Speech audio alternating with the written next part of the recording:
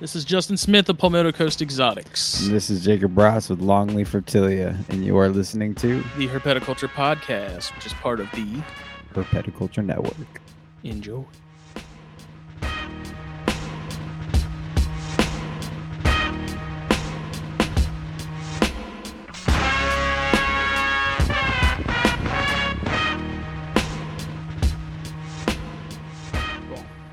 Here we are. Hello. Hey. It's Thursday. Welcome, everybody.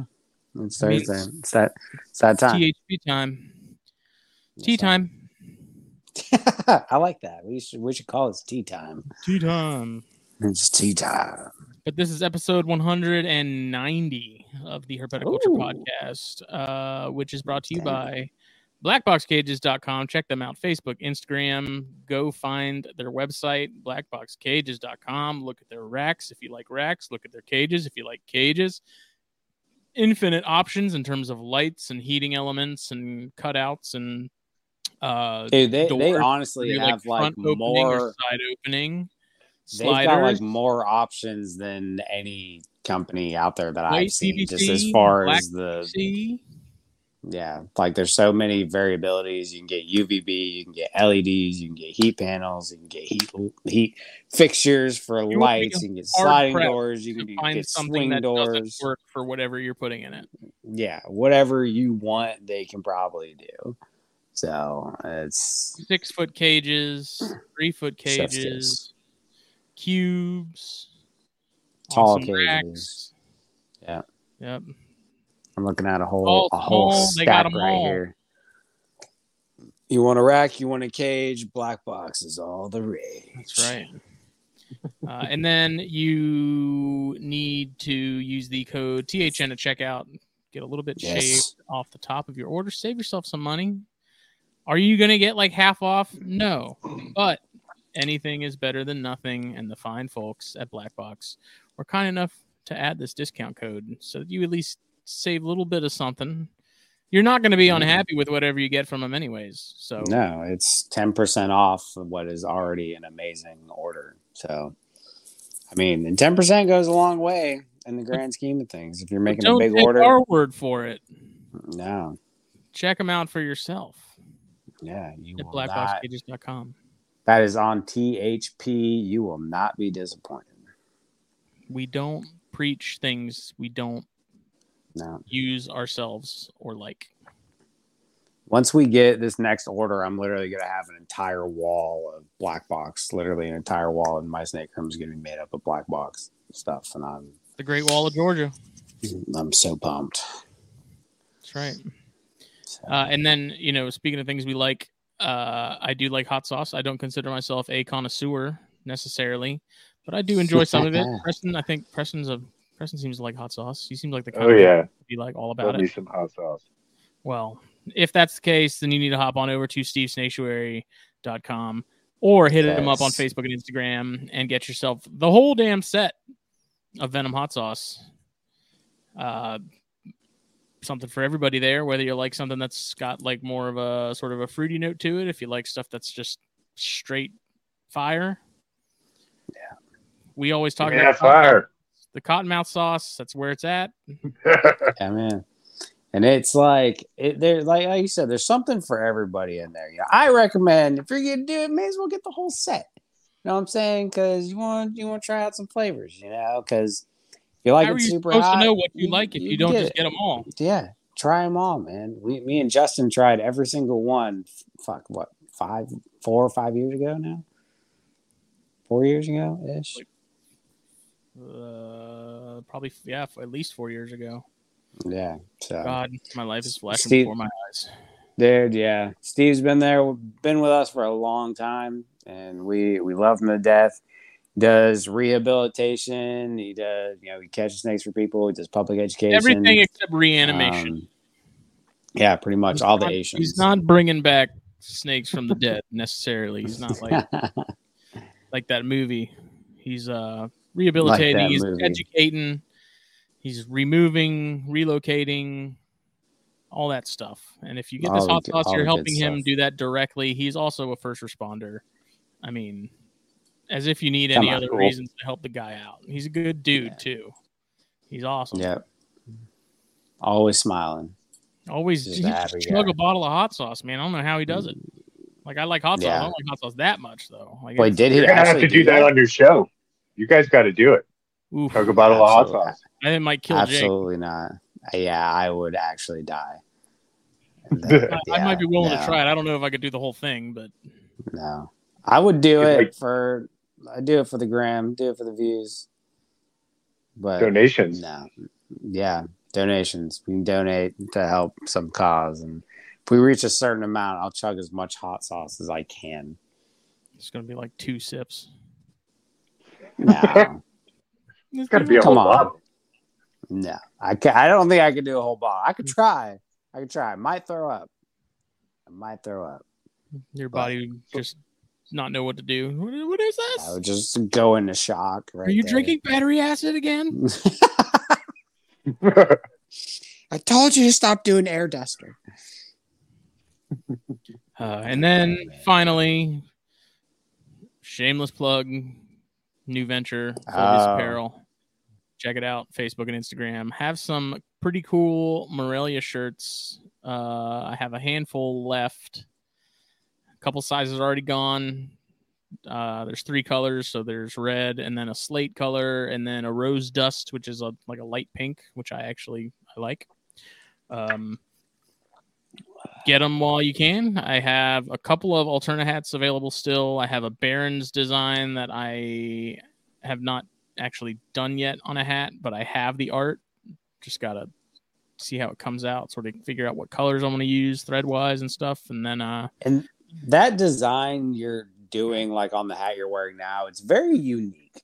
It's cool. You don't really see hats like that. Normally, it's like an kind actual of snake. the idea. And but I had requests actually it's for like unique. ones that don't have the Alterna on it. It's just the bar. Yeah, And it's one of the, like, that's completely doable. I have the designs done so that I can have it with or without at people's request if they'd like. Like the whole point of it is to be like more subtle, to where it's like if someone sees it, they're not immediately going to think about snakes. But if someone who's into Alterna sees that, they're gonna be like, I know exactly. and see, I kind of like having the label on it because it prompts like a question.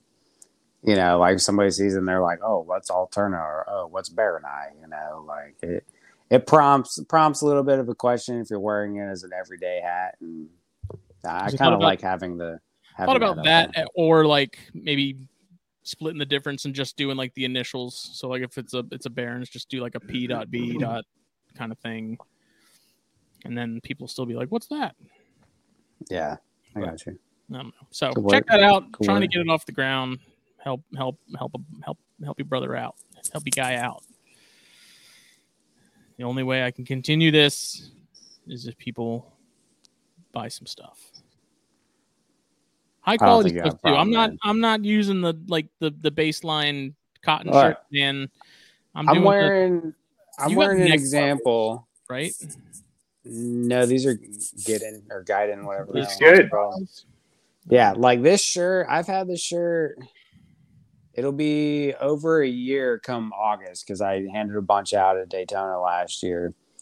And I mean, dude, this thing has been washed a million times. Nothing. No fade. No. This is the best. This is the best shirt I've gotten made. I got whenever I was going as a tag JLB Morelia. I got shirts made from God. I can't even remember their name. What was their business?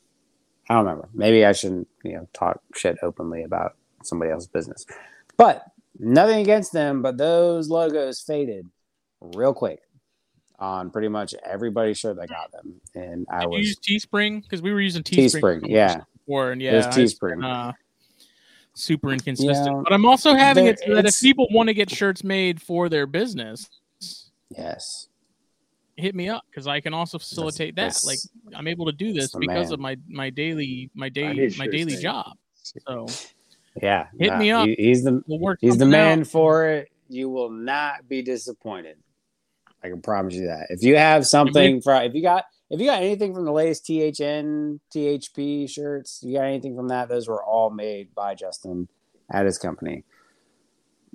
makes awesome shirts. Like I said, this is one right here. These ones I'm doing quality. like these are blends. So this is like a cotton poly blend, which won't shrink nearly as much as just straight cotton. I love the Gildan Soft styles. This is the CVC, which is the Gildan Soft style, but it's not 100% cotton, so it's not going to shrink nearly as much as the 100% cottons one will. So I've worn these, and they haven't shrunk hardly at all for me. Like they've still fit after having them for over a year and washed them a bunch of times. Yeah. Like these CVCs have worked really well for me. So and it fits really well. It's a little bit tighter around the arm, so if you're like show off your muscles. You're not a very muscular guy, it kind of makes you look like you're a little bit more jacked than you are. It fits you in all the right places, man. Got to fake it till you make it. That's right, boy. Shit. Nah, they're fake it till the steroids kick in. That's right. That's right, boy. But now the business is out of the way. This week we're joined by Mr. Preston Converse of Converse Constrictors and Smoky Mountain Feeders. What's up, guys? We've recently hung out with Preston up in Oconee. He was part of the gang that was up there in Georgia with us, a couple weekends back. But he's keeping a ton of really cool stuff, and he does feeders, which I'm always interested to talk to other people that do feeders. And then we're gonna get into all kinds of stuff. I guess we can do quick update stuff. Jake got I was about to say eggs, boy. Yeah, boy. So everybody knows my last clutch was kind of a bummer. First clutch this year was from one of my carpet pythons. Is that egg still hanging on? It's still there. It looks fine, but I still don't see veins. So I really think that they're there. They're just not they're not. It looks fine. I don't know. It even plumped up a little bit during incubation. Like I noticed it kind of like inflated a little bit because how they kind of fill up. They'll be kind of dented or whatever. I either had, I don't remember what snakes. I had something that I produced within the last year or two, and I remember candling it, and there was nothing in it. Like visibly, there were no veins. There was nothing. I was like, this egg don't have a damn thing in it. So it hatched, and something came out of it. So. Wow. Because that's the same thing I'm doing with the Jansen eye egg right now. I candled the Jansen eye egg the other day, and there's no signs of veins or anything in there. Right. But that eggshell is also so thick that I think sometimes you don't see. It's not nearly as obvious as it is with Pantherophis stuff. Because the corn eggs I have, they're cherry red when you put that light on. Yeah. Oh God, yeah. Yeah. So everybody knows that first clutch was kind of a dud. I've got one egg still hanging on. I have dubbed it Nemo. And he's just chilling in the baiter right now. It still looks fine, the egg, like I said, it kind of plumped out a little bit, so, but overall it was kind of a dud. She gave me 7 slugs, 1 good egg. So, not having bred for 3 years, that was a huge shot in the nuts. It was really disappointing. Yeah, I'm not gonna lie, man. It really brought me down. I was so stoked for that, and when that happened, I was like, "This sucks. I suck. I'm a shitty breeder. I don't know what I'm doing. This is terrible." Obviously, that's an overreaction. This happens to everybody. But yesterday, I was blessed with a massive clutch of 14 eggs from my Santa Rosa County White Oak Gray Rats. My female drops, like I said, 14 eggs. They're huge. I candled every single one of them. Every one of them's got veins. They look perfect.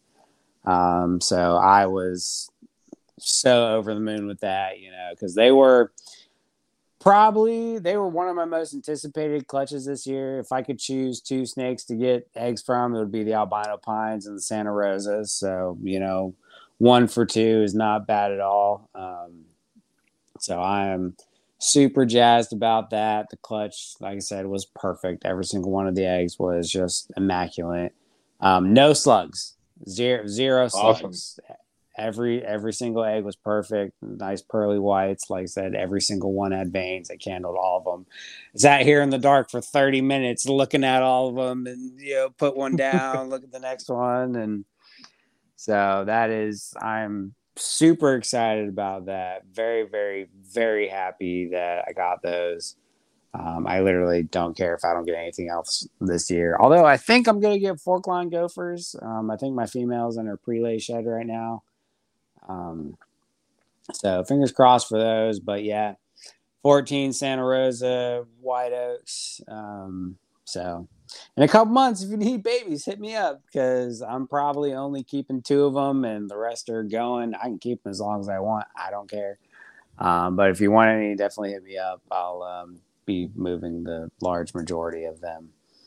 But yeah, I'm super jazzed, and the female looks great. Like you look at her right now, you wouldn't even tell she just dropped a massive clutch like that. Is this her first? This is her first year, right? Yeah, this is her first year. She's never bred before. Yeah, I got them. That's really good, man. Because yeah. I think the females that start off rocky, it seems to me, and I could be completely wrong, that they seem to. It never seems to be like 100%. Like the years following, so it's like you get a female with like a rock solid first year. It seems like they're really consistent from there on out. But no, she's great. And Justin, random question I meant to ask you while we were still talking. Have you ever had a girl like after she dropped go straight into her water bowl and just kind of sit in it? Have you ever had that? So this is my first time. No, I usually never break bluebirds. I put I leave the egg box in there still, and they'll usually go back in and hang out for a bit. Okay. Well, I took that out just to get the smell of the eggs out of the enclosure, but right now she's chilling in her water dish. I'm sure it's because she's exhausted and it's a little warm in here. Mm-hmm. Got a little hot today, so I had to turn the heater down. But she's chilling in her water dish right now. I took her out, inspected her. She's not holding on to anything. She's not egg bound, nothing like that. Like I said, you couldn't even tell, dude. It looks like she hasn't skipped a meal. And after a clutch like that, I was really expecting her to look super deflated. Mm-hmm.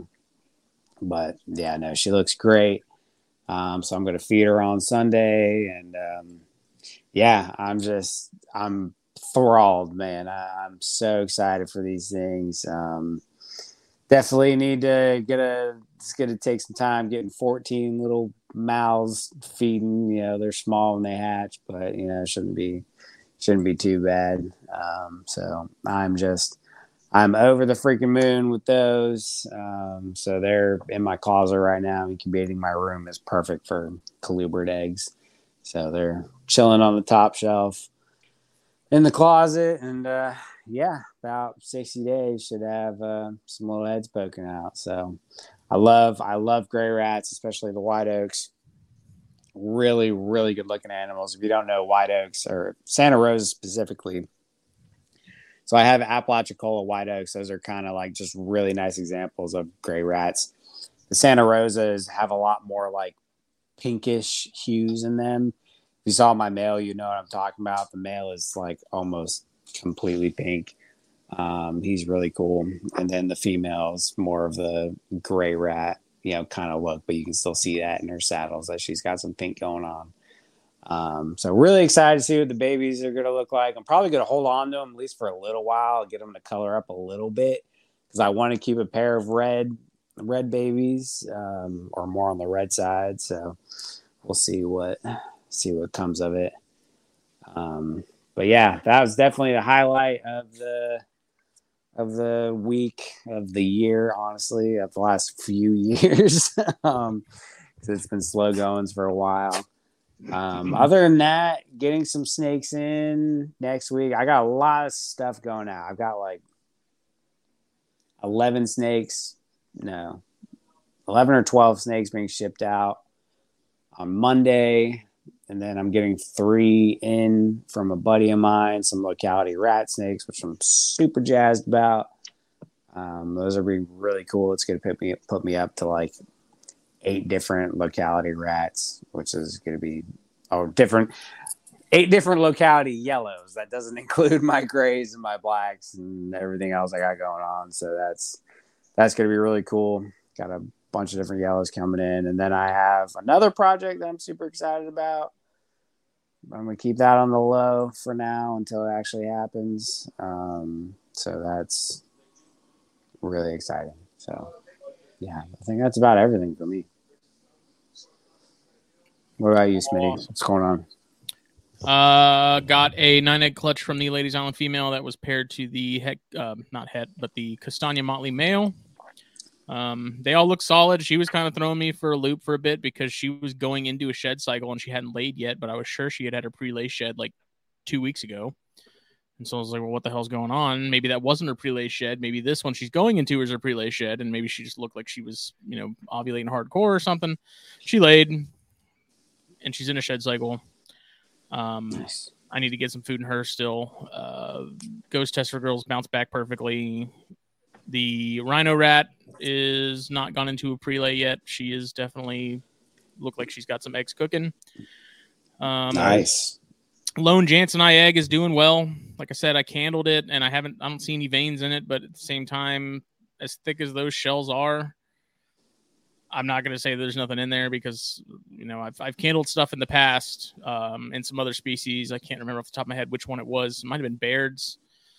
Maybe it was Cyanea. I can't remember, but I remember candling and not seeing any veins and thinking, well, why is this thing hanging? It might have even been Cresteds. I can't remember, but I remember looking at it and thinking, like, why is this thing looks completely healthy and it's not deteriorating. It's not it's not dead.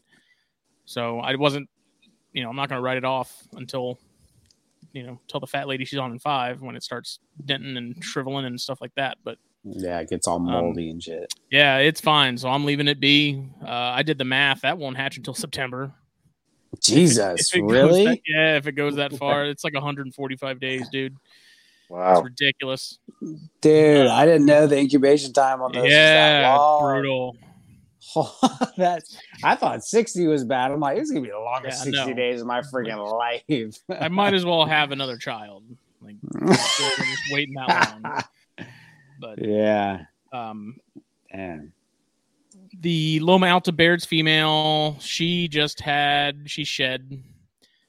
Oh, I say she shed. She shed a little bit. She had a horrible pre-lay shed. Damn. So I get to deal with that. But she was bred to that albino male. That's kind of it. There's really nothing else going on currently. Nice. So you're gonna get heads from those Bairds? Yeah, those should all be 100% het. Cool. I like Bairds. Just like their eggs are bigger. The clutches are smaller. So it's if you're breeding a lot, like I did last year, it makes things a little more manageable because you're not dealing with double-digit clutches. It's usually on the smaller side, which is nice. Like they're bigger babies too, so they come out a little fatter and. It's always easier when they can take a big pinky kind of right off the rip. Like these grays are going to be small. Luckily, I've got a stack of small pinkies in the freezer, so I'll have those on hand. I'm going to be rolling through those things like crazy. So, but yeah, there's that's pretty much it. Nice. It's the year of the colubrid. That's right. Yeah. What do you got going on there, Preston? I recently just pulled a clutch too myself. A clutch of 13. They're going to be AML Everglades rat snakes. Nice. Yeah, so that'll be super exciting. Are those related to the ones that Chaz has? So the adults that Chaz has, the hypos, those are not. The small male that he has, the small yearling, that is from me that I gave him, and that is from this pairing. Okay. From last year. Yeah, I asked him about that Glades female, man, that was gravid. When we were there, I felt that snake for like at least 5 minutes. It was like, that thing has got eggs. So for sure. The other day. You can look at it and tell. Yeah, and I asked him about the other day. It's like, that female drop. He's like, no, man, she's completely back to normal. Like, she's back to normal? He's like, she's done this for the last like 2+ years, or at least maybe last year. But he's like, she looks like she's about to pop. And then it all just goes away, and she's completely normal, like it never even happened. And wow, I'm stumped because I'm like, dude, that guy, like that snake had fucking eggs in it. Like it looks like it, yeah, for sure. That snake looked like she was gonna explode. Yeah, but Who knows what's going to happen with that? So unless she just had like major follicles and then just decided to reabsorb them, like it's strange. Yeah. Because I was like, that thing is. That's the only thing I can think of is she just keeps reabsorbing. You know, I don't know if it's an age or size thing, but you know, it's who knows. She's totally big enough. Yeah. Yeah, people have bred corns that are smaller than that. Yeah. Maybe not on purpose, but it's possible. Like she could handle it. Yeah. So your Everglades, Preston, they were head to head, right? They were head to head, yeah. And I had gotten the adult pair from Chris Montross a while back. Who's he that? had proven them out. Who's that? That guy right there. Locality dealer. Yes. Yeah. He's not your local dealer. He's your locality dealer. That's right. So they're a cool addition to the collection. I enjoy having them around. They're really chill. I can just open up the sliding glass door or whatever, and I'll be doing some stuff farting around, and they'll just hang out and check me out. It's awesome. How are those fox snakes doing, Jake, that you got from him? Oh, dude, they're doing great. They give me shitty sheds every now and then, and I don't know why. I keep forgetting you got them. Then you mentioned Montross, and I'm like, oh yeah, you got them. They're kind of hit or miss. Here, let me pull one out. They're kind of dicks, but they're cool. They're growing a lot. I finally got them on fuzzies. One of them, you can already hear her rattling at me. They're cool. They're finally on fuzzies, and they are exploding. It's funny when you get snakes on, like, they eat pinkies for so long, it feels like it takes them forever to get off pinkies. And once you get them on fuzzies, they just freaking explode, and that's what these guys are doing right now. Ow! Yeah, just bit me. Come here, you little shit. My foxes from Montross are getting big too. They're eating fuzzies and rat pinkies. Oh, when did yours come from the? Ow. You got yours at Daytona, right, Jake? Is that when you picked yours up from him? Yeah, he brought them to Daytona. I didn't. Paid for them previously. But yeah, no, this little girl is going into a shed. This is a female. Nice. She's getting big. They're funny, man. They're cool little snakes. They have some serious attitude. As you can see, she's bit me twice. But they're slamming fuzzies, really robust. Fox snakes are kind of funny. I think I was getting bad sheds because I wasn't feeding them enough. They have really, really fast metabolisms. So now that they're on fuzzies and eating once a week, you know, they're doing a lot better since they upgraded. Giving me better sheds. I was having serious problems with sheds for a while with them. I never really knew why, and I still really don't. You give them a humid hide? No, they don't have a humid hide. Not yet, at least. Probably going to add one. But I didn't think they would need one because they're from a more, they're from the north. These are Nebraska fox snakes. I didn't think humidity would really be a thing for them. But then I was reading about their metabolisms and stuff, and that they digest really fast. If you don't feed them enough, they can crash pretty easily. But ever since they got upgraded, they've been doing a little bit better. Sometimes they have a little bit. Now it's more like they have a little bit stuck on them, and I'll take it out. I'll just rub that off. Yeah, they're growing relatively well. They're getting. This camera here fucks me up. It's crazy how, like, at first glance, the pattern reminds me of, like, Massasaugas. Yeah, they really do. They're super cool, man. I love these freaking things. I pretty much cut out anything that isn't southeastern. My Emerys are leaving me this week. And pretty much everything now is obsolete except these. But because I will always have these. I love fox snakes. They're so cool, man. I always describe them as it's like a Pituophis and a rat snake out of baby. Mm-hmm. Like the head structure is different, the pattern's different. They're super cool, super unique. I love these things. Their musk smells different, just different than any other snake that I have. Preston, do you have that same experience? Do you think their musk just smells kind of weird?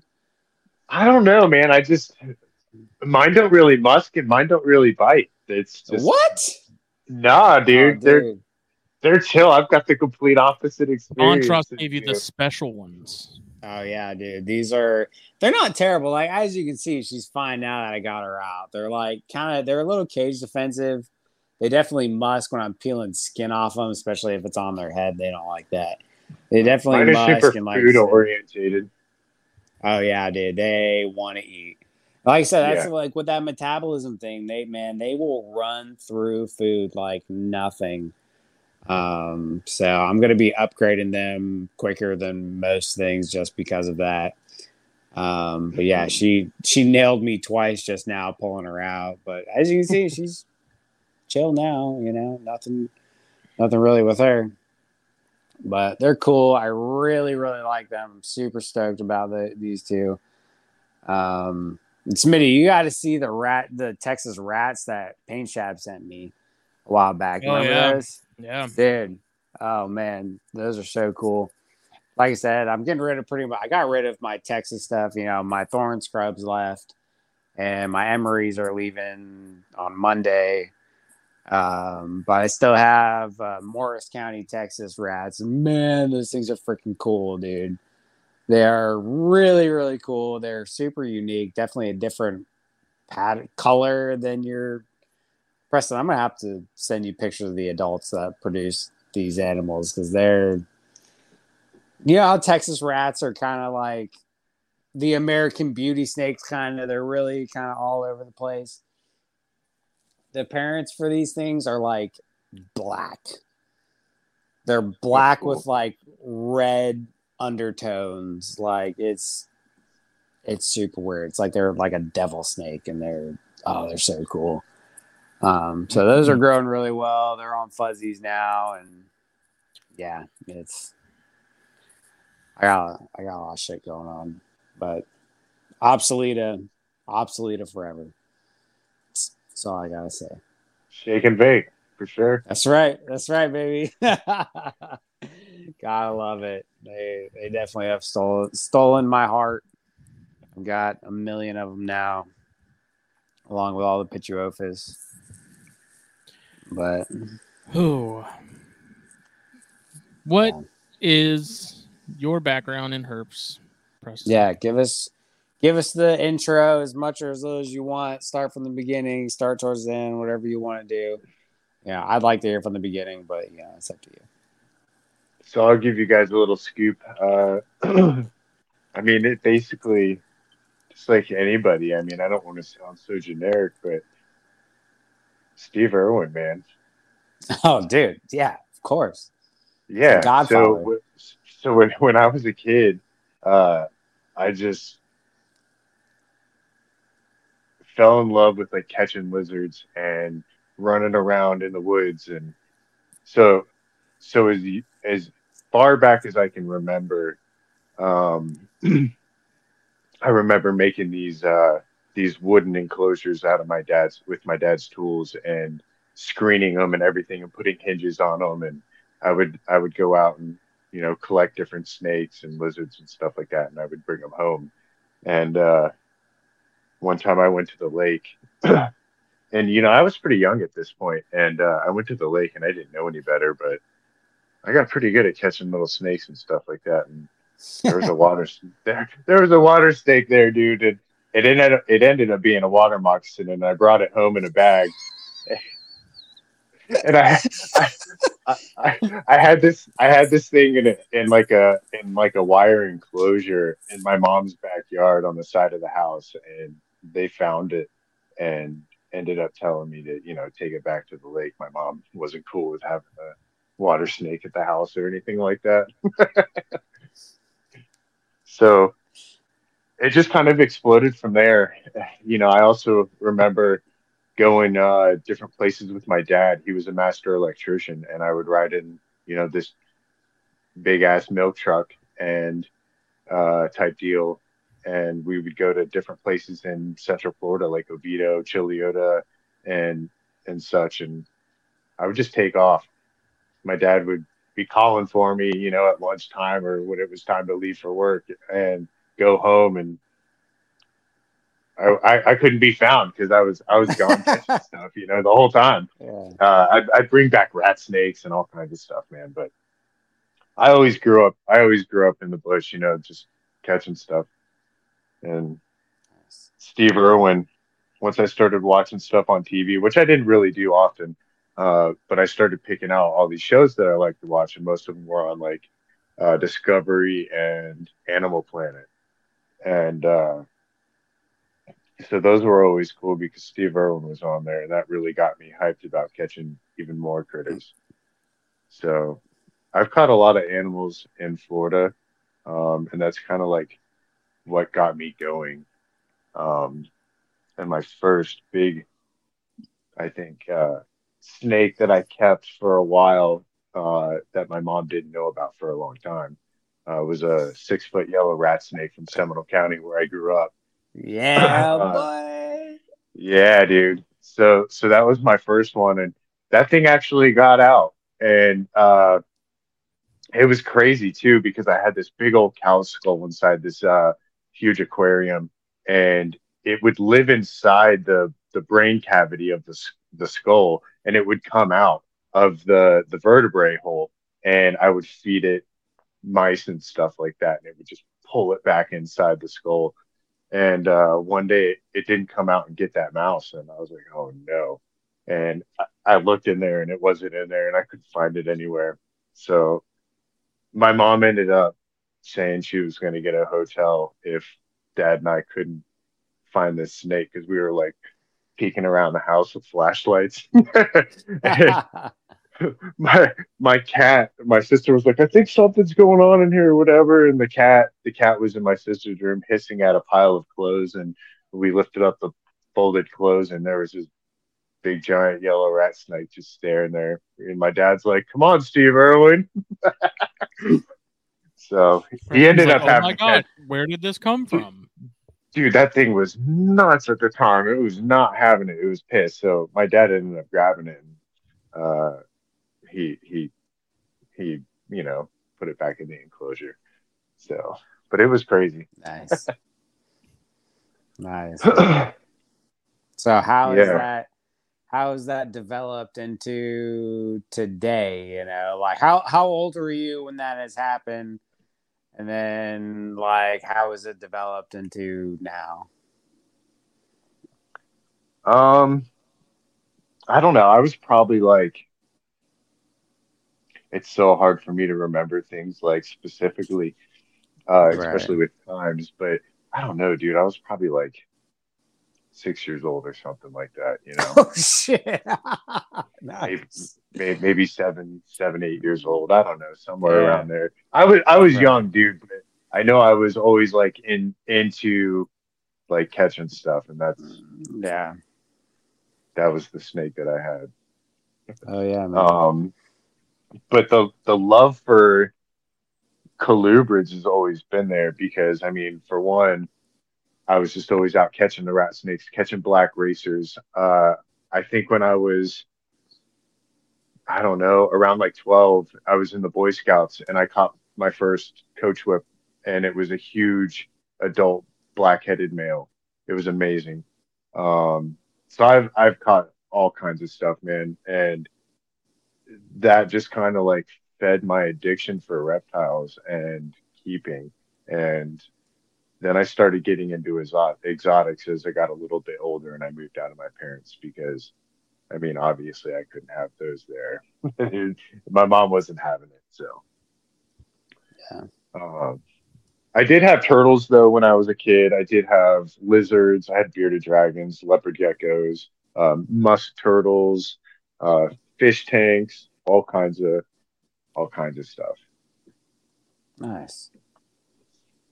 But now I have a lot of Indo stuff, and you kind of have a little bit of everything from what I can tell. I do have little bit of everything. I'm like a jack of all trades and a master of none. Yeah. I do pretty good though. Nice. Yeah. So, but I currently keep, I think it's like, let's see, 26 different species. Wow. Yeah. 22 of them are snakes, and the other are lizard species. Um, and we also keep 4 species of spiders. Ooh, which So, ones? Yeah, you and Smitty can have that. let's see. We have a Mexican fire leg, which is pretty dope. 2 striped knees, a versicolor. Oh, and we have golden orb weavers. Oh, cool. Yeah, so those are going to be awesome. We're going to get those set up in a nice viv. Yeah, those are neat. I know people have tried to keep some of the species that we have down here, and I always read that they, you had to give them like a lot of, because their webs and stuff are so huge, they needed a lot of space for people to really do it successfully. It's getting to be that season now where we're going to start seeing them everywhere. Kind of surprised Oh I yeah, haven't seen it yet, but things are freaking everywhere down here. you have the big yellow butted ones or whatever. Yeah, they call them banana spiders. I mean, they're not Yeah, banana spiders. really banana spiders, but yeah, I can't remember the name of them off the top of my head. Yeah, they're cool. I remember running through the woods and stuff with friends and like accidentally just running into one of those webs, and it just like masks over your face, and just the sheer feeling of panic when you weren't expecting it is pretty terrifying, because that big ass spider somewhere. You can't It's crawling across your neck and through your hair. They're big too, man. Mm-hmm. The you're doing. I mean, you recently started doing everything full time, correct? No, I'm not full time. I work at a restaurant. So I prep food and I wash dishes. I also do some side jobs here and there, construction wise. Um, basically whatever. I I do got a you. lot of construction and like fixer up it stuff kind of Mm-hmm. for the restaurant as well. Always got something to fix there, so he's got tons of projects for me to do. Um, but I mean, I wake up at 7:30 every day and grind until I go to work or I go to sleep. Uh, and then when I get off of work, I come home and I tend to rodents or whatever needs still until I go to sleep. So I mean, it's constant. I really would like within the next year to become full time because uh, my girlfriend and I got 5 acres. So we're going to be building a house and like a 1,500 square foot reptile facility. So I can do like full on walk-in enclosures and all that kind of jazz. So Nice, it man. should be Yeah, I mean, seeing some of the pretty. stuff you've been putting together, man, it looks really really good. Yeah, that's definitely something I want to touch on in this episode, and kind of what you do for enclosures and all that. Because you're sending me a picture of that water snake enclosure you did the other day, and man, that that thing looks freaking killer, man. It's It's dope, man. really We'll see. nice. We'll see how it goes with that thing. I mean, I've been warned, about water snakes and stuff like that. I've had them in the past. As a kid, I kept banded waters. Um, The but only it's just thing, Is the that the only one with thing like I the ledge in it? yeah, Yeah. yep. the only thing I'll say about the setup you're running, and the only thing, and again, it being so ventilated may not be a problem. The only issue that I know about, and I've heard from not just Montross but several people, is having damp bedding, which sounds weird because they live in swamps. If you're like, it's one thing to have a really big water dish, but if your substrate is actually wet, then they can go downhill really quick as far as Yeah, blisters and respiratory problems. Like, it's weird. They need to be kept dry for being a water snake. They like to be in water, but like if their enclosure has damp substrate, that's when you'll run into some problems. So that's the only thing I would say to keep in mind for that type of setup. I've got an external pump so I can pull that water out, every other day or Yeah. so that way I can keep it as fresh as possible. I mean, Right. but I've actually only seen him in the water one time since I've put him in there. He likes, I believe, in the wild, the browns will tend to uh, be hanging out in the trees and be Elevated. elevated, so they like to catch the rays up there. Yeah. It's away from predators. They can dip down into the water really fast if need be. Um, but yeah, he's always up hiding in the air plants or whatever, the Yeah. moss. Uh, and it's funny because in the morning and throughout most of the day he doesn't move much, but towards the later parts of the afternoon into the evening he comes out and he'll full out bask. Yeah. Hmm. It's pretty dope. He's really pretty. Yeah. He looks like an aquatic Russell's viper. Dude, and brown waters are like, they're so fucking cool. Like, I love brown water snakes. Me, I love big water snakes, and there's none bigger than browns and diamondbacks. They are huge, You saw like that big one that we got down at Skies? I think I did. I know I've been seeing all the pictures that y'all posted. I'm pretty sure I saw it. It was a good one, dude. Dude, so I know I've told the story on the podcast before, but I pulled out when I was living in Texas. I went to a pond literally all the time just to catch diamondback waters. And I pulled out one that was the biggest Nerodia I have and probably will ever see in my life. Dude, this thing was every bit of pushing 5 foot. Wow. I'm not kidding you. This thing was laid up on a log. It was kind of like draped over it, so I couldn't see the whole body. I was like, that's a big fucking snake, and I'm going to catch it. And so I start getting down into the water, and she starts like folding off of this log. She didn't just dive in, it's like she was going, but she was so big, she went head first, but the rest of her body had to twirl around this log. And so I had a second to grab her, and right before she dove into the water, I grabbed her by the tail and I pulled her out.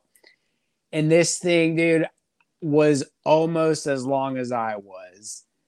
And I was not expecting that at all. I pulled this thing out and I fell over, and I was like, what the hell is this?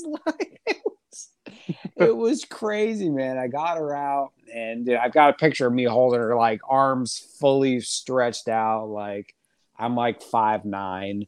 I'm not a big dude, but this thing was every bit of 5 foot, dude. It was massive. And I know brown water snakes are right up there with the diamondbacks. They're big, and man, they're cool. Oh, they're so cool. But yeah, I was super jealous when y'all caught those browns. Skylar actually sent me a video, and he was showing off the brown. He said at the end, he goes, "Bratz is gonna be pissed." It's like, God damn it! I think I remember seeing something like that. Yeah, it was cool. It's gonna be a good trip. Are you keeping everything in sort of naturalistic type setups? Not everything. Some of the stuff is artificial. Most everything. I think everything is on some sort of substrate. I don't think right now I have anything on paper towels. A lot of times I'll have things in my hatchling rack, and that'll have paper towels in there. But I think right now it's easier. Yeah, I think right now though. Everything's upgraded to substrate. I'm at a position where I have a lot of 28 quart tubs and glass aquariums, and things just need to be upgraded and moved up. So my dad has a huge shop at his house about an hour away, and he's got whatever tool I need. So it's just easy there because nothing in my yard's flat, and I don't have concrete. Everything gets dirty and gross. Yeah. So I'm gonna build stacks of 3 cages, 6 foot tall, and they're going to be 4x2x2s. So I'm going to do a Perfect. few of those, and then I'm going to do some 4x2x3s, and then I'll do 2x2x2s. Nice. And have you always kept stuff like that, or was it sort of an evolution where you started out with sort of the more simple and standard type deals, and then it changed over time, sort of as you got into it? Yeah, so I started going to Michael's, and I would just buy out of season or end of season plants on discount. Um, and I would try and just match whatever environment they are and, do it that way. Um, for a while, I was doing rosin paper with that kind of fake foliage with some driftwood or whatever, because we have tons of driftwood up here. And so that was cool. And then I moved from rosin paper, I moved to substrates and started messing around with like cypress mulch and stuff like that over at Lowe's. Um, and that was cool. Some of the stuff looks really good on it. I mean, I have some right now that have it, like my Liasis olivaceus, the olive python. Um, they have cypress mulch. It looks really good in there with her. Uh, and then other things I have cocoa, and some things I have a mixture. Um, so since I've done that, I've really got into taking like 40-gallon aquariums and like 20-gallon logs, and I haven't done backgrounds on them, but I'll full on plant them. So it's kind of like a bioactive setup, but I'm not doing bioactive. Mm-hmm. It's just there's no layers in it. I just put a layer of dirt and that's it. I plant my plants and let the thing grow wild. Yeah. And then I put my snake in there.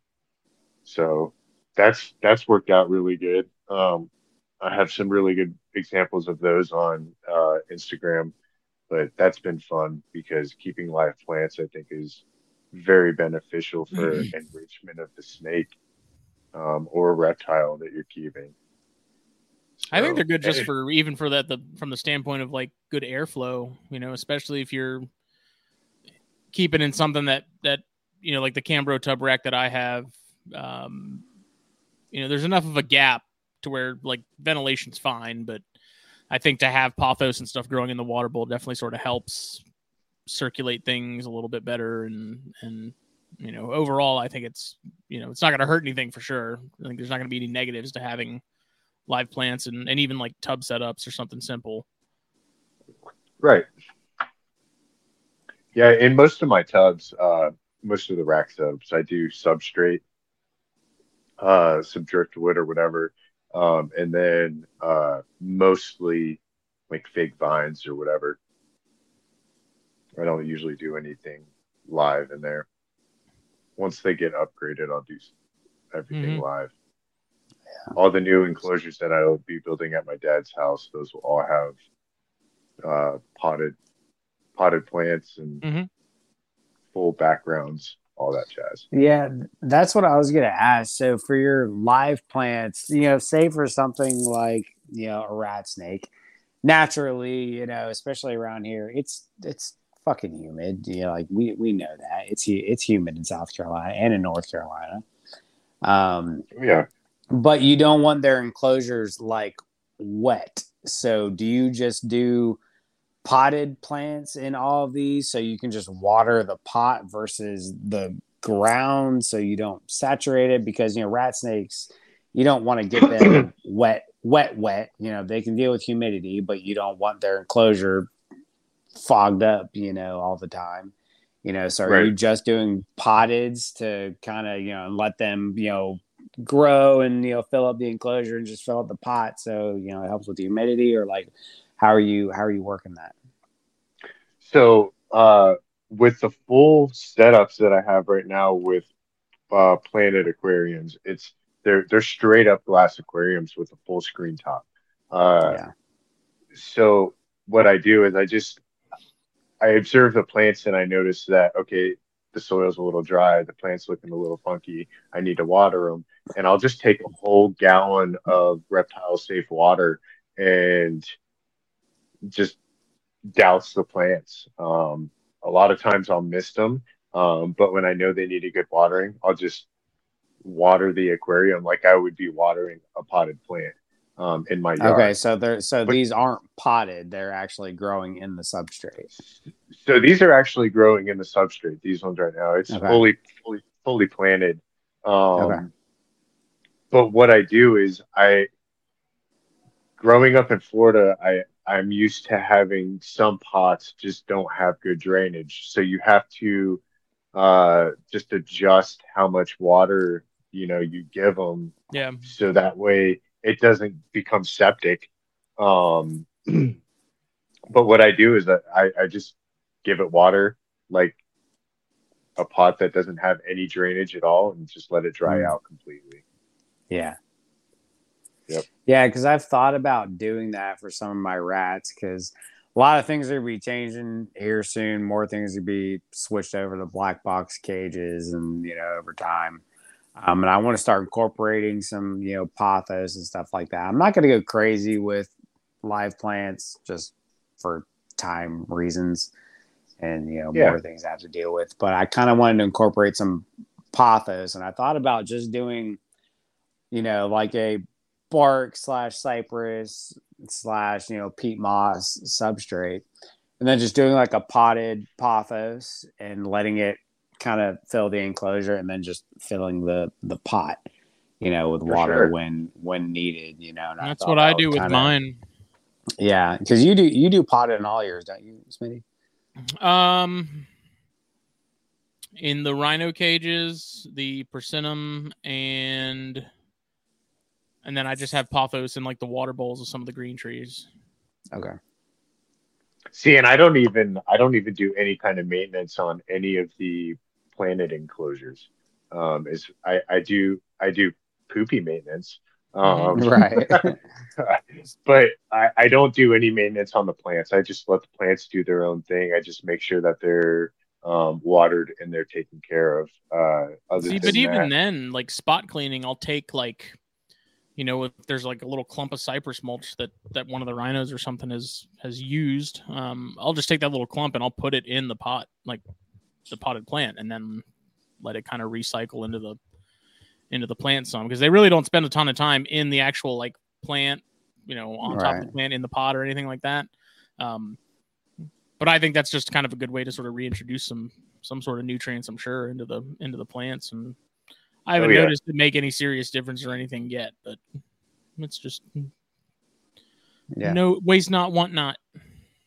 I mean, I don't fertilize either of the enclosures, and the one that I have that's really mature, the 40 gallon, it's just exploding. Mm-hmm. And there's two Everglades rat snakes in there that are subadults, and they have tunnels underneath the pothos in the root system. And I don't see a lot of defecation on the top of the soil ever, Yeah. maybe once a month. But most of it, I think they're just doing underneath, and the plants just suck it up Mm-hmm. Yeah.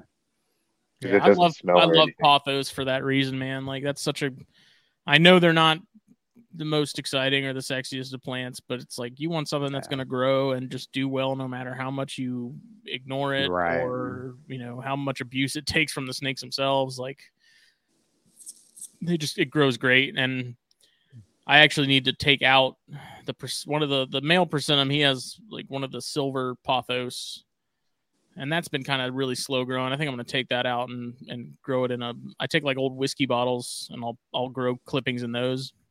And like once a week, I'll dump out at least half the water and replace it. And they seem to do really well when I do that. And I think I'm going to do that with that silver just to kind of get it to grow more, so that when I have their full setup ready to go, because that's one of my favorites is those silver pothos that have like the silver. Yeah, they're pretty. Like I love that plant. It just doesn't seem to be growing as well as like sort of the deeper green ones that I have. But yeah, once those pothos start going, dude, they're off. I Yeah. love them for that. And I And have even like 5 different species of plants in that one enclosure. really, Damn. yeah. Even That's for really like cool.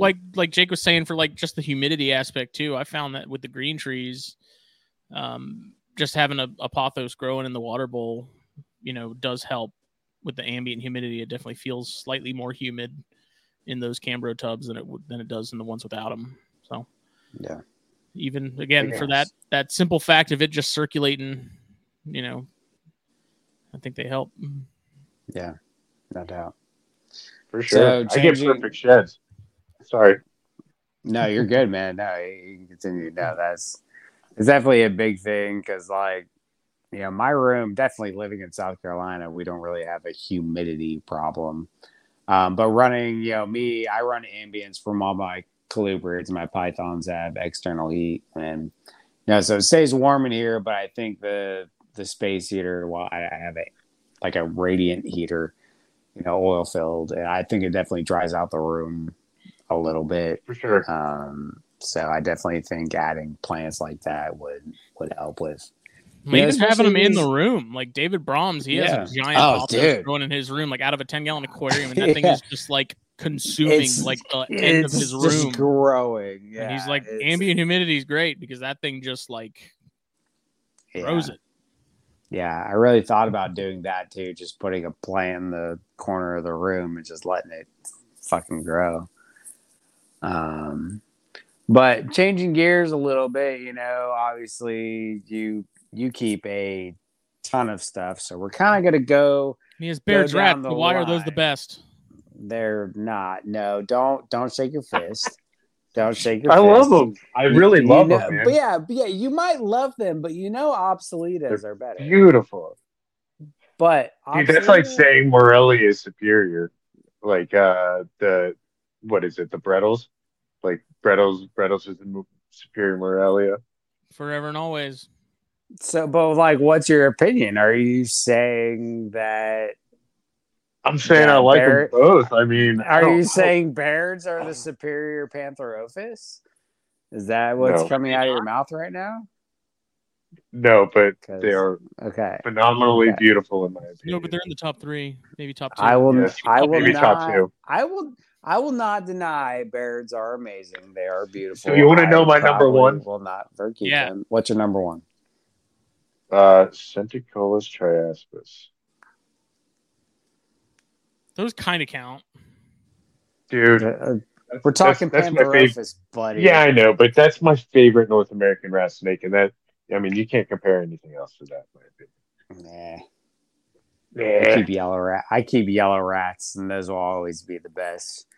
So that's where I'm at with that. But Centicolus are definitely cool, man. I don't know that I'd ever try my hand at keeping them because it seems like I know Chris has kept some, and he seemed to have nothing but trouble with them. And I'm like, if you're struggling, I don't think they're going to do well here. It's too humid. I don't think they won't. And that's the thing with those. No, they won't. I don't know how people in Florida keep them. I really don't. Maybe keep them dry. Heat light, dehumidifier. Maybe a heat light that dries everything out, and a dehumidifier in your room. Maybe, but dude, with all the southeastern shit I keep, I'm not even I want them so bad, but I won't do it. It's not going to work. Issues with the Subox, given how humid it is.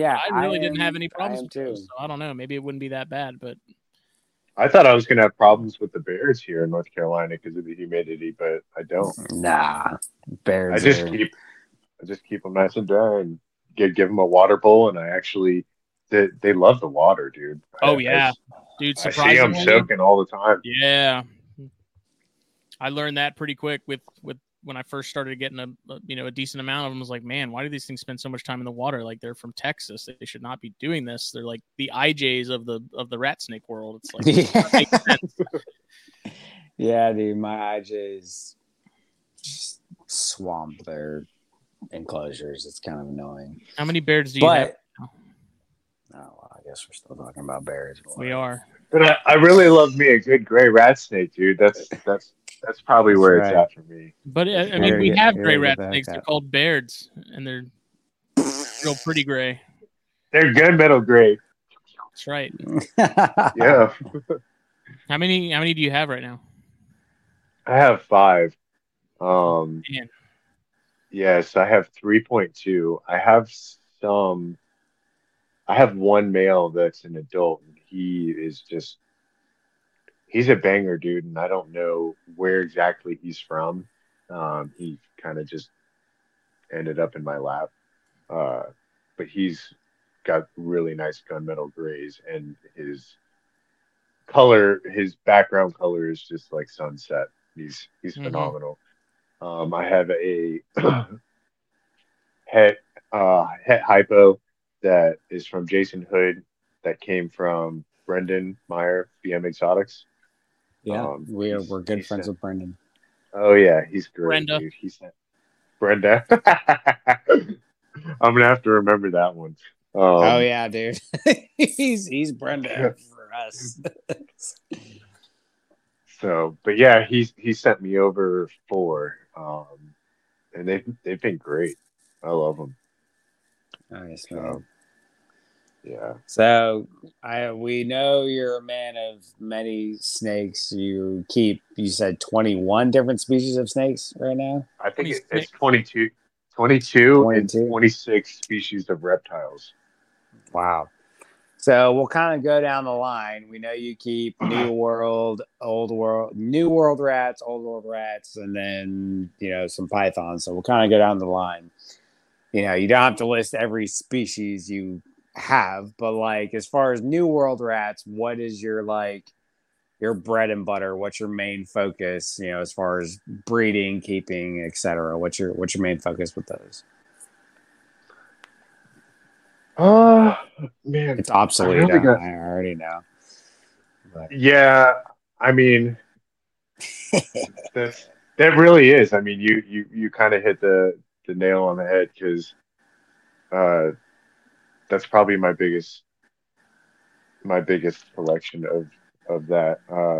So are I they think more specifically like Everglades, Evergrades? yellows, Evergrades. So I'm working towards shitty West. I think I have. Let's see. I think I have 12 or 13 Everglades right now. Oh wow. Yeah. So it's definitely a good portion of my colubrids. But they're not the only ones that I have. I mean, I've got yellows, and then I've also got grays. You're getting more in about 3-4 months. So, Well, I can't wait, man, because I love them. Yeah. I think I've got 5 right now. 5 grays. Nice. Yeah. Do I don't you have anything with pink. Okay. Do you have county specifics on any of them? What do you got? Yeah, so these are all from Montross from different clutches. Okay. And that's about it. So they're all Apalachicolas. Yeah. I've got a pair of those. Yeah, I have a pair from him that I raised from itty bitty tiny babies, and now they're musky, bitey little dickheads. But they stink, dude. Dude, they stink so bad. Oh my god, they're worse than my cave dwellers and like some of my Indo stuff. It's just like, dude, ugh. Yeah, man, they're not super bitey. Like they're funny, man. Like I'll lean down to the last couple of days I've been checking on the Santa Rosa girl, and I'll go up to her tub because I've got a whole baker's rack of tall tubs with all my bigger rat snakes, and I'll lean down to open her tub and I hear on the the tub, and I'm like, dude, chill, man, calm down. Yep. But they're not bitey when I have them out, but man, do they musk every single freaking time I pull them out. And they stink even when they don't musk. Yeah, they shit all the time. They musk, and they're that kid awesome, in middle though. School that doesn't realize deodorant exists. Right. Yeah. Right. Yeah, they're great though. I absolutely love my Apalachicolas, but definitely gonna have to get a group of Santa Rosas. I'll have plenty to move. So for sure, you're first on that list for sure. Look at this guy. He hasn't even hatched them yet, and he's already trying to sell them. Oh yeah, dude. I plan ahead. I plan ahead. You tell me you want Why some. not? Yeah, no, got to, man. All the eggs are good. Hopefully we get 100% hatch rate. I don't. You just jinxed obviously, yourself. You better knock I on some jinxed wood. myself. I jinxed myself. I don't have any wood in here. Oh yeah, I have my door. Do that. No, Between but your I legs. jinxed myself. Right. Talking about Apalachicolas. You know I got it. But yeah, so I hopefully we'll have plenty to go around. Like I said, I was expecting like 8. When I got 14, I was like, oh hell yeah. Yeah, that's awesome, dude. Yeah, plenty to spread the love, hopefully, because I'm only planning on keeping a pair. So yeah, man, that's awesome. So you'd say Obsoleta our number one focus, and then specifically probably Everglades would be within So Obsoleta. Yeah, so that's gonna be my largest. That's gonna be my main focus. I have a white-sided Everglades. Um, Didn't even I know that was a have thing. it's didn't either. supposedly a Daniel Parker snake. We'll see. I got him from this guy at Tinley. Russell Gurley. I don't even it acts Everglades. It looks Everglades, other than the fact that it's white-sided, but it doesn't even look. It doesn't look like anything white-sided that I've really seen before Huh. in any other species. It looks more like kind of muddled out. I don't know. I'd have to send you pictures or whatever. I don't really post it much. She's kind of a jerk. But then I have hypos. I have a pair of hypos. I have amels. I have normals. I have normals that are het white-sided, het hypo, and those are pos hets. Um, but yeah, I've got quite a bit, and then I've also got some adult pos het amels from Matros as well. Well, those are sub-adults. They're going to be ready to go this next season, probably. The Hypo Everglades thing just cracks me up because it's like I thought they pretty much already were hypo. Like how much more orange can a snake get? Dude, you can see the difference though, man. Like you really can. Like if you look at them side by side, it's wild.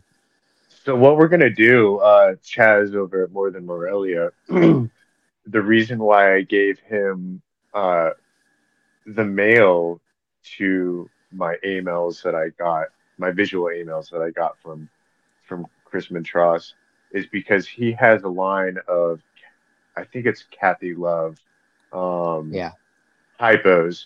He has that male individual email. I have the female individual email. I have the parents, and then I also have another line of hypos separate from his. So we're going to compare them all together, and we're going to compare the babies and see how they look when they hatch. Because, I mean, people say, like the way it hatches, the colors of them, and it's either amel or hypo, but I don't know. I think there's some confusion with the genetics, and I kind of want to see what it, Like what's going perspires. on. Yeah, what's going on? Because I mean, it's a new line of amel or whatever that Chris Montross has going on. Yeah. Which is cool. Yeah. But is it really amel or is it really hypo? I mean, I don't know, but I'm calling it what he calls it. I trust his judgment. But like, yeah, and that's the thing. It's hard not to trust Chris. Like, he's pretty much my mentor when it comes to New World colubrids, But it's one of those things. Like, you can definitely see. Like, I'm not gonna say what's what, but you can see a difference. Like the stuff. I think they're gonna be brighter. Yeah, the amels that he produced, they look different from the hypos. It looks almost a little bit more brighter, washed out. compared to the hypos that you see. Because hypos have been around for a long time. You know, the hypo Everglades have been around for a long time. And you can see the difference in the A males that Montross has produced versus the hypos that have been around for the last 10 years. You know, like you can clearly see, you know, a difference. When he hatched his, like, has been like, obviously now they've developed a lot more orange, but as babies, those things were almost white. And they look more albino. Like, right. Yeah. Like there was a very clear difference from the hypos that you see from Parker versus the A males and maybe it's a line bred thing, you know, because the hypos have been around so much longer. People have done more work with them and they've developed certain colors over certain periods, you know, whatever. The stuff that Montross has produced is new. This is, you know, and the reason I love his, because like a lot of times you get a hypo Everglades, it's just a hypo Everglades. It's not this county, not that county. It's this line, and it's a hypo Everglades. From Montross, they're Glades County A-male Everglades. Like, and that's kind of what I love about them, and that's why I'm hopefully getting into them actually pretty soon. Specifics.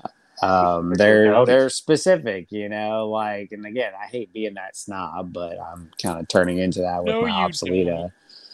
Yeah, no, I don't like being that guy, but I am now. Like when it comes to Obsoleta, you know, I hold my pinky out while I sip my martini. Do you have GPS coordinates for these Obsoleta? If not, they're not. You like some Grey Poupon. Yeah. Yeah, exactly. But that's how I've kind of gotten with my Obsoleta. Like I said, because I looked up to Chris so much with like, and literally like my Obsoleta collection pretty much came from Montross, one way or another. Maybe not directly. Your from entire him. collection came from Montross. Most of mine my entire rat snake projects basically did, in one way or another. Like I have, so I'm getting eventually. Like I said, I'm getting more Everglades again, kind of keeping that on the low until whatever. I got you on right Everglades, now, bro. Oh, dude, yeah,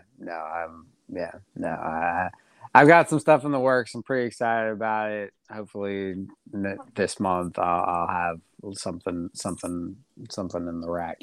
Nerds. But right now I have a pair of Parker Everglades. Really nice animals, but they're getting shipped to Illinois on Monday because I didn't have specific county information on them. And like I said, I'm kind of a snob now. So those are leaving, but I have Hendry County Everglades. And those were produced by Pain Shab, Chris, but they came from Montross. Like he got his pair from Montross, rose them up. I got a pair from Pain Shab. So everything comes from Montross, man. I have Montross's Annery, Hendry County Red Rats. Oh, you got those? The Provens? Yeah, I got it. It's the monstrosity. The monstrosity. You're talking about the Devil's Gardens, right? Yeah, dude. He's a good man. Yeah. He's got good shit, dude. He's the king, man. Like I said, Montross is literally like he's my mentor when it has come to these colubrids. Like I pretty much turn to him for everything. I'm sure he's tired of getting messages from me all the time. But I've known him for well over a year, pushing 2, maybe 3 years now. I've known who he was for a long time. And then I started really picking his brain for a while, and now I feel like we have a pretty good relationship. I talk to him pretty regularly. When I hatched one of these white oak babies came, dude, I was just like, what do I do? Do I do this? Do I do that? Are they good here doing that? And he's like, dude, chill. Like they're they're colubridae. He's like, I could hatch these things on sand if I wanted to, and I'm like, all right, I need to calm down a little bit. Like I'm over here freaking out, and he's like, dude, calm down. Like you're fine. Like you got a good clutch. That'll be good. Yeah, I got mine riding out at 77.5 right now. Yeah. Yeah, mine are sitting in the closet behind me. The last time I read, they're at like 78. So I'm just gonna let him ride it out in the closet. He told me 75 to 80 is fine for colubrids. So I just stuck them in some hatch right and put them up in the closet, and I gotta try and forget about them for the next 60 days. But Which is gonna drive I'm me hatching in my closet. I'm sorry, Montrose. Never meant to message you. That's awesome. Oh my god! So yeah, I've got another clutch of Everglades possibly popping. I'm waiting to see what happens with that. Nothing related to what Montross has. The male that I have with the female, he's the most red individual I've seen in anybody's collection. I mean, people will say I have a red one, but I mean, you pull Tabasco out, I mean, that dude is red, and it's crazy. Is it a normal? Is he a normal? He's a normal. He's possibly pos heads. He's got possibly a white-sided and hypo in there. So there's no end to possibilities. Dude, he's a smoke show though, for real. Aiden was over here hanging out. Aiden Beverton, he was the guy from UK that we were herping with. He looked in there and saw him, and he was like, "Oh my god, that thing is so red, bro!" And I was like, "Yeah, no, it's craziness." Yeah. So nice. Yeah, I'm excited about all the Everglades for sure because they're fun, man. They're a fun species to have around. They're definitely a cool snake. Like I said, I'm moving the other pair I have from Daniel Parker, but I'm excited to get more. They're really cool. I'm a yellow guy. I love my yellow types, and I guess Everglades fall into that category of yellow type. And that's definitely where my bread and butter is. Dude, do you have DeKurts? No, not yet. You're missing out, man. I know. You are missing out. You will forget all about any other rat snakes that you have once you have DeKurts. Like, oh my god, dude. My DeKurts are my favorite snakes in the collection. Bar none. And I've got a lot of snakes here. My DeKurts take the fucking cake. Like, I love those snakes to absolute death. They're going to be on display in a bigger enclosure and stuff. Oh my god, I love them so much. They're so different from any of my other rat snakes. I don't know what it is. They're different. Something about them. Couldn't recommend them more. They're awesome. Love them to death. That's great. But tonight I'm hatching in my closet. That's right. That's what he does. Yes, sir. But changing gears a little bit. So you have plenty of New World stuff. We know that. What does your Old World collection look like, and what's your main focus in those? I really like Japanese forest rat snakes. Oh, Constrictors. I didn't even know you had those. Now we're talking. Most people don't know I have them. They're really cool though, man. I really like them a lot. The babies are phenomenal looking. I got them from Chad over at Golden Coast Exotics. I've had them for a while now. Male's a little picky, but the female, she's wide out, dude. She's not shy at all. Nice. Yeah, but they've been really really fun. They can be kind of stressful. I mean, as babies, I've had to learn how to just take their tub, and then just put that inside of a huge tub, and then do my maintenance because they're just gonna shoot out in any direction, because they're so spastic. But they've started to calm down a little bit. The male's still kind of crazy, but female, she chills out a little bit when you take her out for about 5 minutes. Nice. That's a really cool species, man. I'm hoping to see more people doing stuff with them, in the near future. It seems like a good bit of people are getting their hands on them now. I'd like to get another female, and possibly another male down the road, but man, they're just so expensive. Yeah. So, and I'm a dishwasher. What's your? Yeah. So what? No. Is that I was gonna say what? So what other old world? I can't talk tonight. What are your other old world rats looking like now? Like what are you keeping? Because I know it's a little bit slimmer than your North American stuff, but like what do you have as far as North American or old worlds go? So I have a pair of 2019 cave dwelling rat snakes. Oh, those are pretty sick. Dude, they're getting up to size. I want cave dwellers so bad. They're phenomenal, dude. The stripe on these things. Yeah, old worlds really don't do it for me.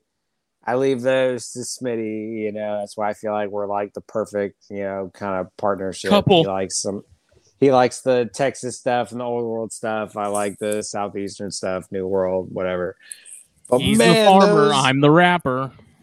Yeah, dude. Have you seen pictures of my cave dwellers? They're going to be 9-foot individuals that are just total smoke shows. I mean, they'll make you drool, dude. Dude, I want them so fucking bad. Like, that's the only old world species that I have any real desire to keep. I can get my old world. You were just talking the other day about how you like Ganyos after messing with Chaz's. Oh yeah, no, oh yeah, those red tails are sick. Bad. Those are bad to the bone. I'm not gonna lie. I would think about those too, especially like the silver ones. Again, I don't know my old worlds like that, but the silver ones are freaking sick. I would totally jump on some of those if I could. But man, those cave dwellers, they're badass, man, and they have attitude to boot. Like the male's no joke. And actually, when Aiden was here, it was funny because I'm sitting down on the ground, and I cohab them now since they're old enough, and in order to get them to eat, I have to take one with tongs and a rat or whatever and tease it out, and I totally basically walk the snake right out of the enclosure into the main floor, and I feed that's usually the female.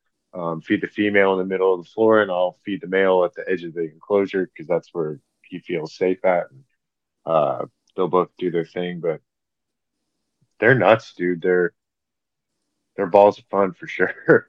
Right now, I've got them in a 4x2x1. They're going to go to 4x2x2, and then I'm going to hopefully do an 8-foot and do 4-foot stacks on top of that. Because my goal is when I move out of here into the facility that we build, that's when I'm going to really get them jumped up into either 8-foot. It's going to probably be an 8-foot walk-in enclosure. That would be freaking sick, man. Yeah, dude. How would you set that up? Would you try to do like a rock wall kind of deal? Yeah, so basically what I would do, I don't want to give away my secrets, but what I'm going to do is with my construction background, done a lot of like high-end homes and stuff like that down in Florida with my brother and stuff, and we did a lot of showers, and so I kind of want to do a shower style enclosure. So I'll do mud pan and everything, instead of doing on top of my shower pan, instead of doing tile, I'll do like a it's like a vertical concrete zoological mix. It's just you can spray it vertically, upside down, whatever. It Mm-hmm. doesn't matter. It's not going to fall and droop. It's going to stick. It's super lightweight. So that's kind of what I want to do instead of doing like that universal rock stuff. Yeah. Um, Yeah. I want to try and do something like that, and then I can actually go in and physically paint it and do my art and my little details with like, different lichens. And I've got a buddy who's a scenic artist. Hopefully I can get him out. I want to get some buddies like Brendan wants to come down from BM Exotics. He wants to come down. Chaz, Sky from Hail the Scales. We'll just get all the homies over and we'll all just go to town on Paint creating party. art together. Dude. Yeah, paint party. Dude, let me know, man.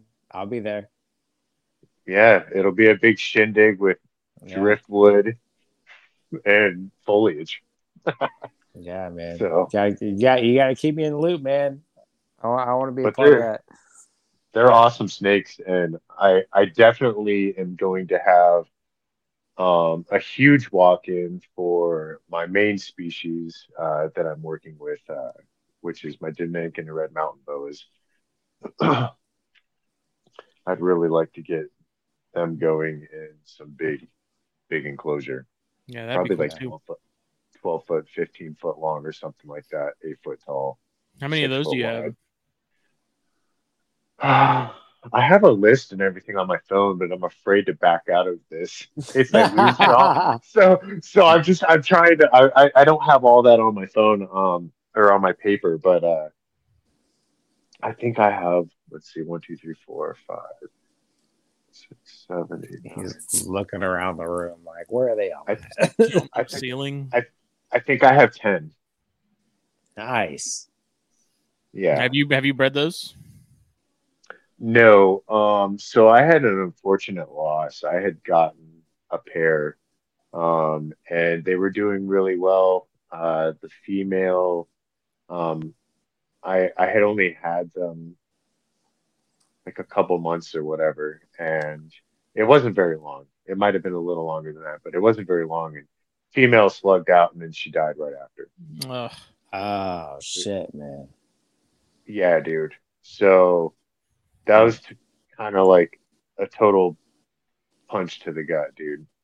That really hit me hard. I kind of wanted to like give up on a lot of stuff, and I just kind of like it. Am I going in the right direction? Because I just got to think about things, and I just made another mistake, and I think the mistake is buying adult snakes, and I have another adult Tom Red that I had purchased because I was like, it'll be great. And I have her quarantined, but she's doing okay. She eats, she drinks, but she just looks a little rough to me. And I think that with any of the species that I keep, any snake, any animal, if I get them as babies, I don't have any problems with them. If I get them as adults, I inherit a bunch of crap from previous owners, from for whatever reason. Mm-hmm. So it shows for sure. And I'm kind of struggling with that right now with a female Dom Red. So, And they're definitely I think a lot of that, like, kind of is one of those things that, like, I don't think buying older animals is bad. But I definitely think a longer quarantine time is necessary. And then again, I'm not talking about you specifically. I'm saying for the general people listening. Like if you buy an adult pair, don't try to breed them the first year that you get them. Agreed. Like that. I feel like that's a big mistake a lot of people make is they get an adult pair of snakes, like, oh, I'm going to breed these right away. Like, you're going to have nothing but problems, So between acclimation in your room and just getting used to how you do things. Like, you need to give them a year, if not 2, to kind of acclimate and then be comfortable breeding, laying eggs, etc. I have noticed too, like it really depends on where you're getting them from. Because if Yeah, you're getting them from somebody who's got no really background information from them, you're Yeah. really shooting yourself in the foot at that point. But like, I right. mean, these head male Everglades that I got from Montross, I mean, I know Montross, he's the man, dude. So Yeah, I'm not even worried about it. And I mean, those things are stunners. They eat, they do their thing, and they did their thing. So, hell yeah. um, but yeah, I think with the Boyds, I think it's just they're a little more delicate. The Dominican red mountain bows, I mean, for sure, are a little more delicate than that. But I don't know what happened with that female. So I've kind of, I still think about her every day, but I've got to move on. I got to keep going forward. You know, she taught me some things, so Yeah, that's how I kind of have to look at it. It was a good learning Absolutely. experience. You know, I got to spend some time with her though, but I've got reds mostly, but I do have a trio of pastels. nice. Yeah, so I do have a little morph in there or variation, whatever.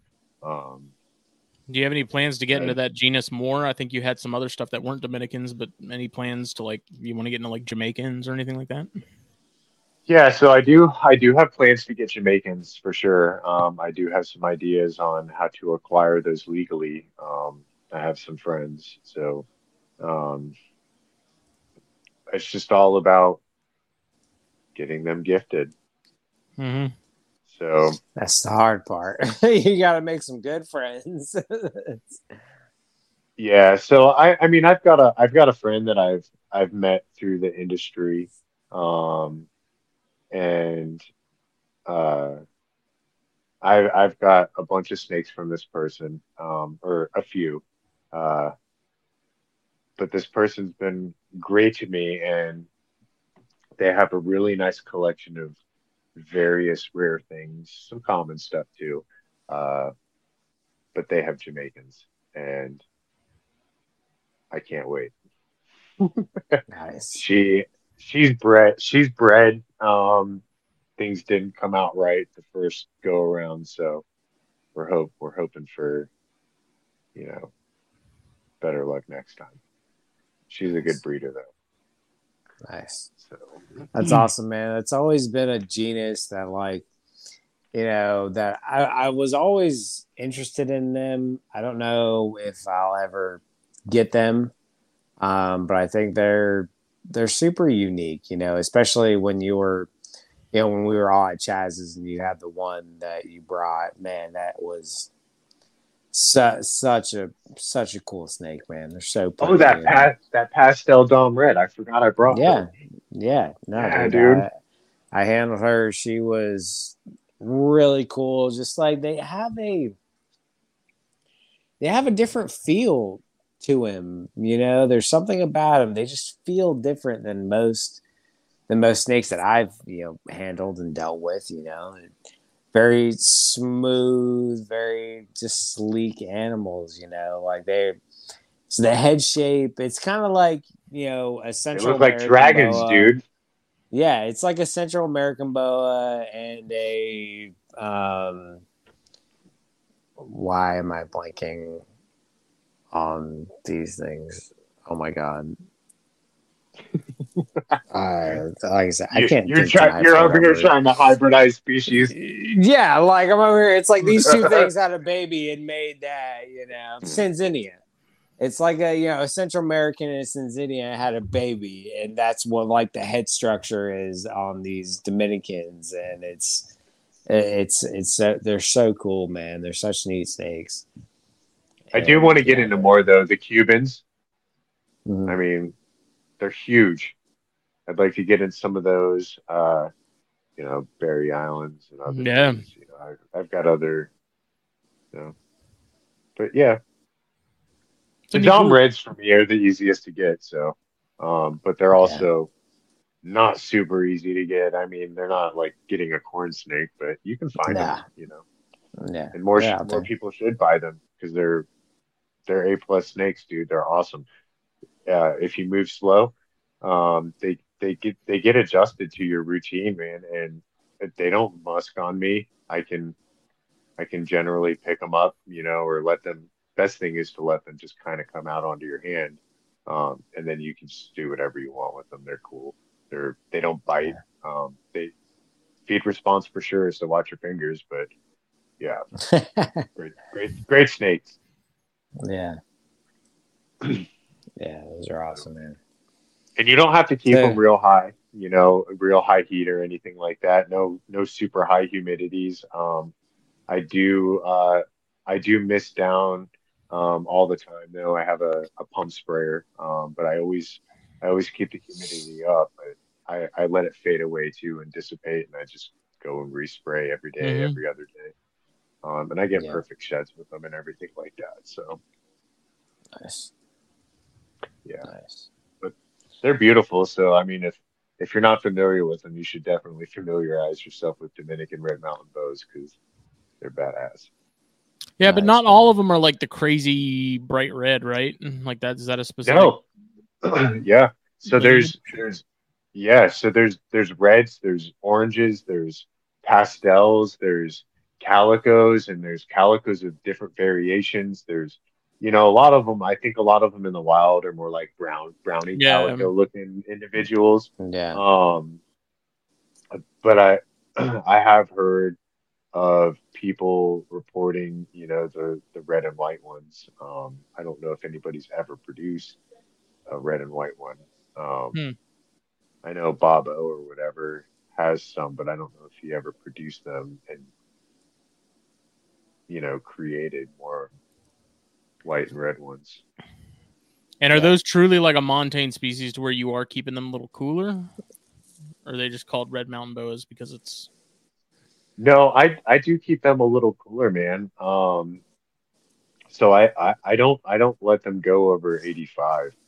oh wow. Um, I try to keep them anywhere in between, like on their cool side, like 75 to 85. It's been a little cool here the past couple weeks, so Yeah. it dropped a little bit. Usually inside the enclosure I can keep it um typically around like 80, 82. Mm-hmm. And they do really well for me. I'm about to in all my enclosures since Aiden was here, I've had a lot of talks with him about how Europeans keep versus Americans. Yeah. And I do use a lot. I implement a lot of incandescent bulbs and stuff like that.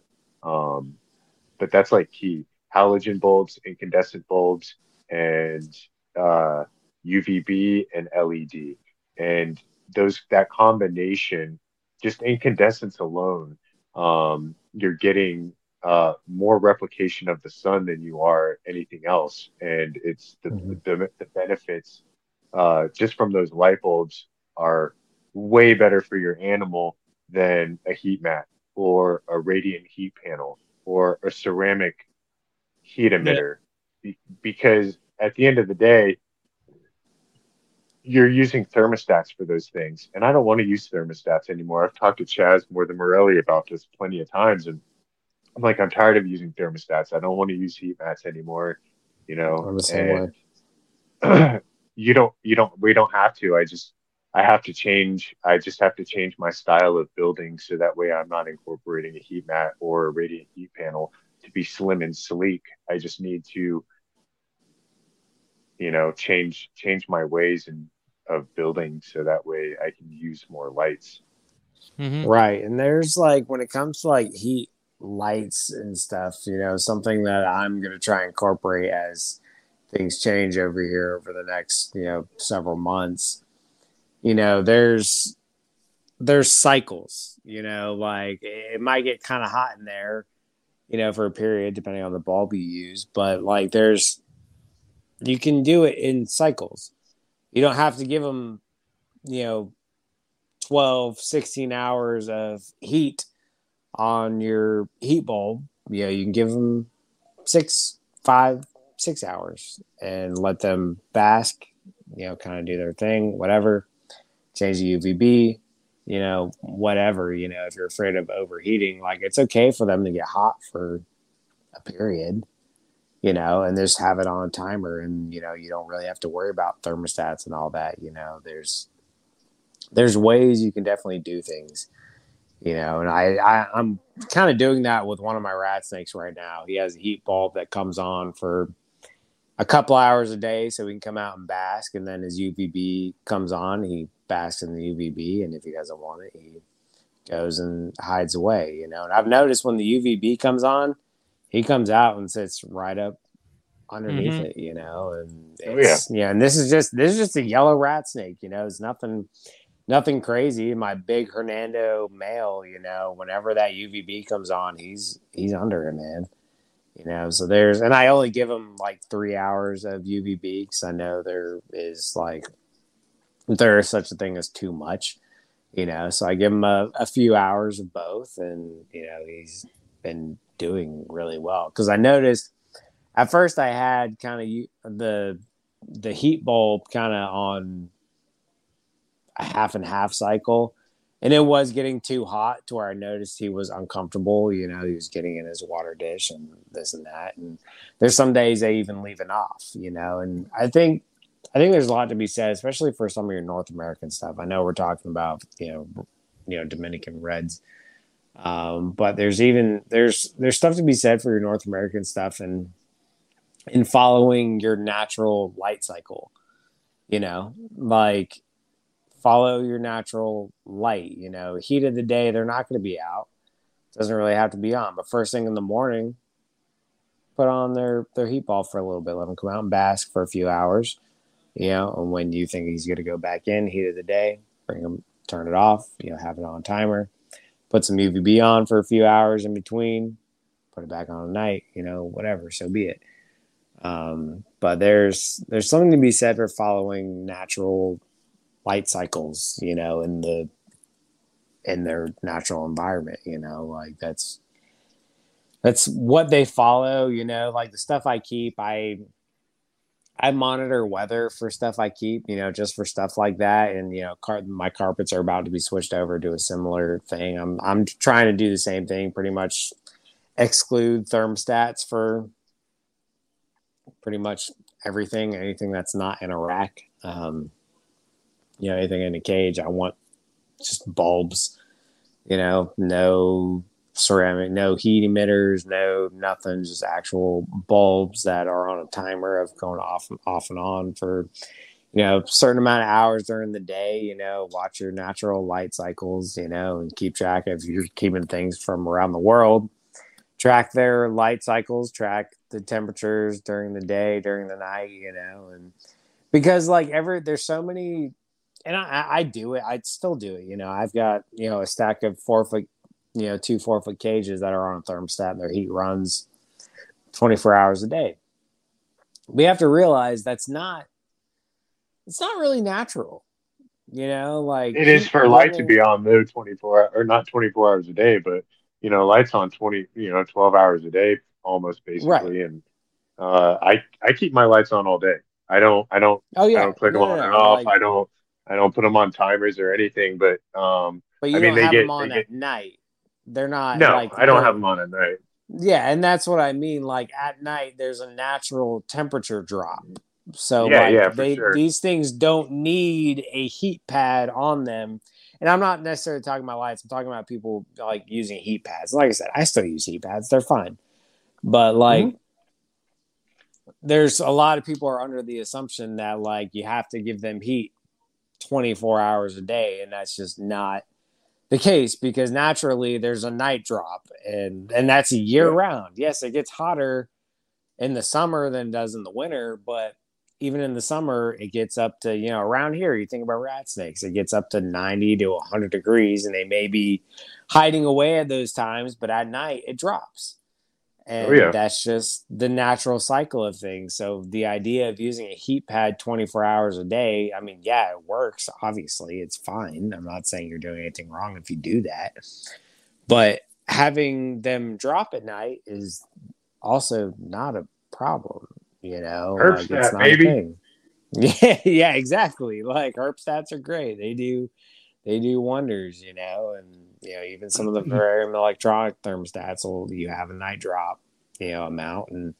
But for people wanting to get away from thermostats and just use lights, it's okay to have your lights off at night and have no heat at all during the night, as long as your room doesn't get too cold. Yep. It's not 100%. It's not gonna hurt. And there's a lot to be said for that, for sure. So I think it's cool. I think it's a good method for attacking things. And I mean, I already implement it to a degree, and it's crazy because since Georgia, I mean, I haven't stopped. I mean, I'm so whooped, but I'm like so high on life right now that I can't stop. And I'm just not gonna stop, and I'm just gonna keep trying to supply these animals with the best care that I can, and keep trying to advance my husbandry, because it's what I love to do, and I want to do what I love, and I don't want to do things for other people anymore. I want to do things for myself, and As you should. let other people enjoy the things that I love as well, and we can enjoy them together that way. Yeah. So I don't know, man. It's just sure. tired of trying to work for other people, and I think working for myself and doing what I love is a plus plus. So Doing I'm excited things for this next year. Doing things for everybody else is a really good way to experience burnout. Like, For sure. It's a real easy way to get burnt out with what you're doing, and that's why, like at this point, 90% of my collection is cheap snakes. This is what it comes down to. Like, a lot of my snakes are not super valuable, and I'm perfectly okay with that, because it's what keeps me going. It's But what they're awesome I snakes. love. Yeah, they're awesome. They're not valued enough in the hobby, and that's correct. fine, whatever. But they're awesome. But they're so awesome. I love my $50, $75 rat snakes more than freaking anything, man. Like, I love these things so much, and it's really what's kind of thralled me through everything. Like I said, right now I'm stupid busy working 2 jobs and having way too many snakes, and so I'm downsizing a little bit just to kind of focus on what I really love, and they really mean something to me, and it's what keeps me going in this hobby. I don't really give a shit what anybody else wants or thinks or what they like. I keep what I like, and I do what I like, and I treat them the way I want to. I like what you like. Exactly. This is why we are going to be friends. Dude, it's so funny. In Georgia, when I met you, I've known your name for a while now, Smoky Mountain Feeders. I've known who you are, but I didn't know you pretty much at all. And then we met in Georgia, just a couple weeks ago. And we started talking. I was like, "Oh, me and this dude are gonna be friends." It was funny how it happened too, because it was like, "Who are you? Oh, who are you? Oh, what's up, bro? Oh yeah, dude, what's up, man? Yeah, no." And then it's just I was like, "Yeah, me and Preston are gonna be good buddies moving forward, no doubt." I mean, all of us, dude. Like, everybody that was involved with that herb trip. I mean, just the whole group of good dudes. Oh yeah, man. We're gonna have Brent on from Blue Ridge Reptiles here soon. Awesome. Get him on to do an episode, talk about some hogs and stuff like that, and everything he's doing. But yeah, dude, that trip was so cool, because it was funny. Like, with him, I've followed Brent for a while now, and I was looking at his page for hognose stuff, and I met him, and I had no freaking clue who he was. Not a first name, not a last name, not a face, not a clue, And then he was like, "Yeah, I'm Blue Ridge Reptiles on Instagram," and I was like, "Oh my god, dude! You're him! I need to be your friend, right now." And that's why I love doing that stuff, man. I love going places and seeing people and talking and putting faces to names, and I really tried. I really like to get out and actually meet people, because like it goes. Us living in a social media world, like there's nothing wrong with it, but There's no actually talking to face-to-face interaction. talking to somebody face to face is completely different than talking to them on Facebook, or Instagram, whatever. For sure. Like, so I really do my best to get out there. Like, I drove to me and Montross did a few dealings. I gave him some snakes, he gave me some snakes, etc. I drove to Alabama and back in a day. Nice. One day just to go see him, see his collection, do this trade, and just see what he was about. And I loved every second of it. It's a long drive. Cool. It was 6.5 hours to Alabama from here. I did it in a day. I left at like 6 a.m, got back at like 10 o'clock at night. Long freaking day, but man, it was awesome. I love doing stuff like that. We've got a few other things planned out for this year, which I'm super jazzed about. So it's, I don't know, man. More people need to get out and really just see everybody face to face. Check out some collections, and you get a different perspective on things. It ramps you up. It gets you hyped. It's a good thing. It really is. So, Justin, you got any questions for me on feeders or anything? Because I heard you said something about like talking about feeders and all that kind of jazz. Yeah, I mean, are you doing rats and mice, just rats, just mice? You doing ASFs? Like, what do you currently? So I don't do any ASFs, but I do rats and mice. I've currently jumped back into dubias again. I used to do super worms and mealworms. But as far as rodents, it's rats and mice. Just seems, I mean, for me, there's no benefit in doing ASFs at all.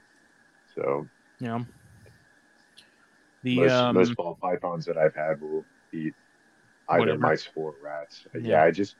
I have a plethora. I mean, I've got every single size, and I've got rats and mice. So I can generally find what size or species they want to eat out of the two, and find what they want, and they'll eat it. Mm-hmm.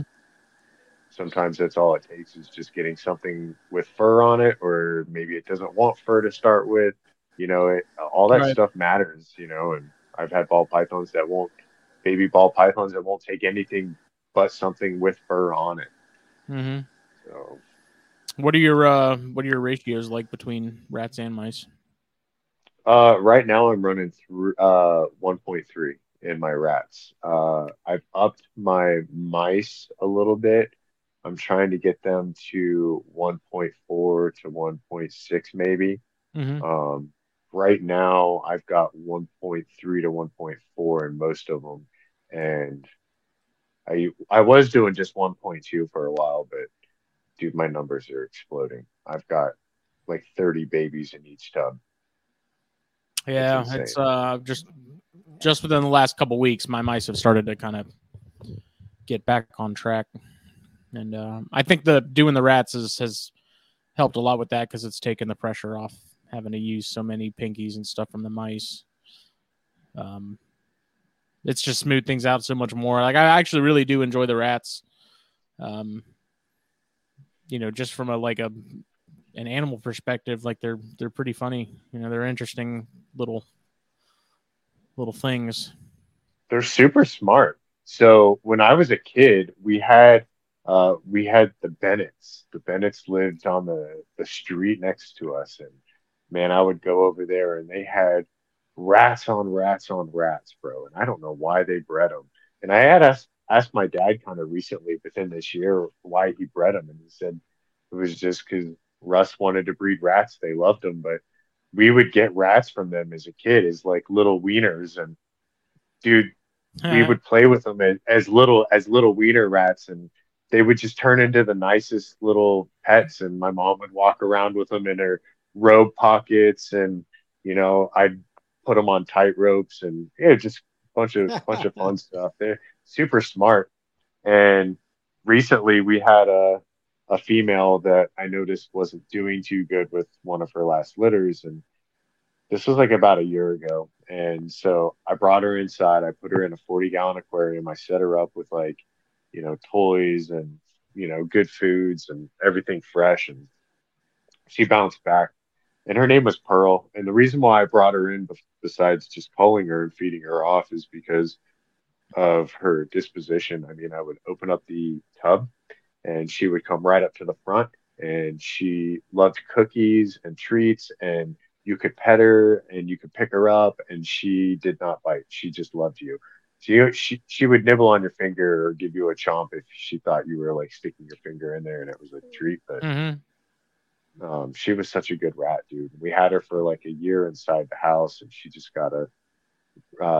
recently got a big tumor on her, and one of her teeth started growing rogue, so I had to put her down. And I was on the phone with Chaz during that. I was just like 35-year-old baby crying all over the place, like, "Oh my rat," But I did. I loved her so much, dude, and she was cool. Yeah, it didn't take long for me to get attached to them. They're mine. None of mine have like tried to. There's been no aggression in terms of like trying to bite me or anything. Like when I walk in there, it's funny because all the adults pretty much line up at the front of the tub and just sit there and stare at you.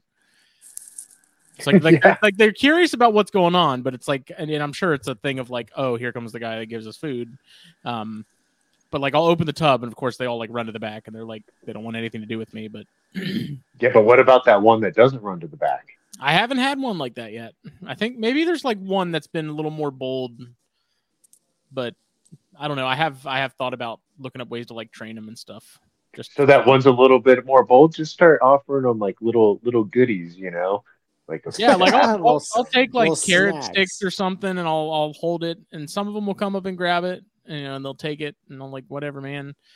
But it's funny, man, because you walk in and they're all like every single tub, they're all just at the edge, just sit there staring up at you.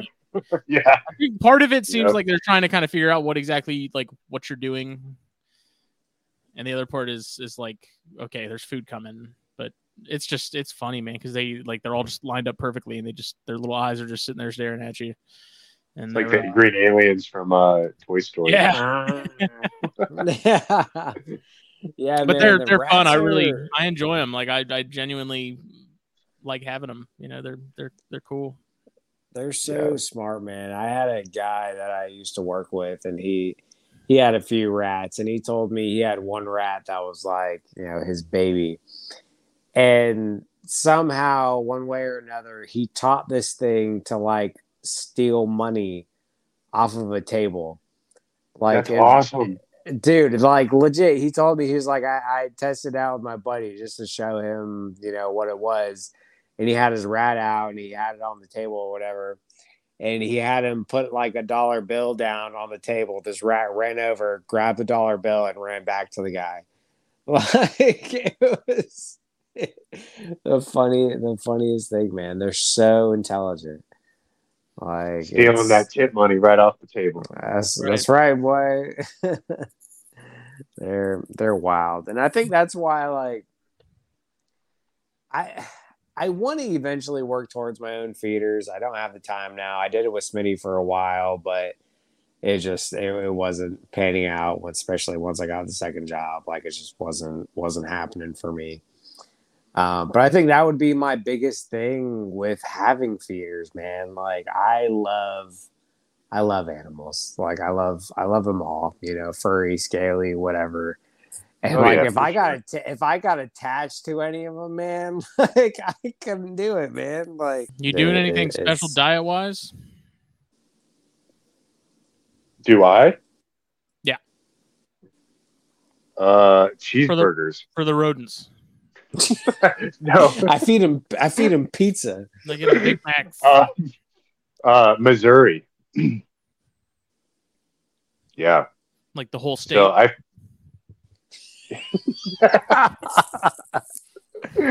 oh, good. So yeah, I feed them Missouri. It's the zoological feed. It's great stuff. I get great production out of it, actually. But I do that, and then since I work at the restaurant, I get let's see, I get lettuce and various Oh breads yeah, I bet. and yeah, I mean, and I don't take a iceberg or anything, but I'll take whatever else they get. Sometimes there's Hmm. I don't not too much tomato because it's gross, but tomato and carrot and all that kind of crap, and put it in a big bag. And every night I bring at least one or two bags home. And every day when I get home from work, I hit up Chaz, Sky, all them or whatever, and just we talk and I feed them and all that. So pretty cool. I Walmart has their like generic brand of Cheerios, like not Honey Nut but regular Cheerios, and I'll usually they're like $1.50, so I'll grab 2 or 3 boxes of those, and each weekend when I'm cleaning, I'll put a nice little mound of it in each tub, and they absolutely. It's funny when I leave, like you can hear every tub, you can hear them chewing. Yeah, on all the Cheerios and stuff, even the mice and whatnot. And I've actually it's really loud. I've been taking mealworms. Like I'll go through my mealworm bin and take a cup full of those and give it to the ASFs and the mice and stuff. And like watching them go crazy on some mealworms is pretty interesting too, because you wouldn't really think that they'd be about it, but those ASFs, dude, they go ham on them, dude. Oh yeah, yep. That's cool for sure. But I also with the rodents, what I do is I don't do any water bottles for my rats. But for the mice I do water bottles. But I also implement liquid vitamin drops.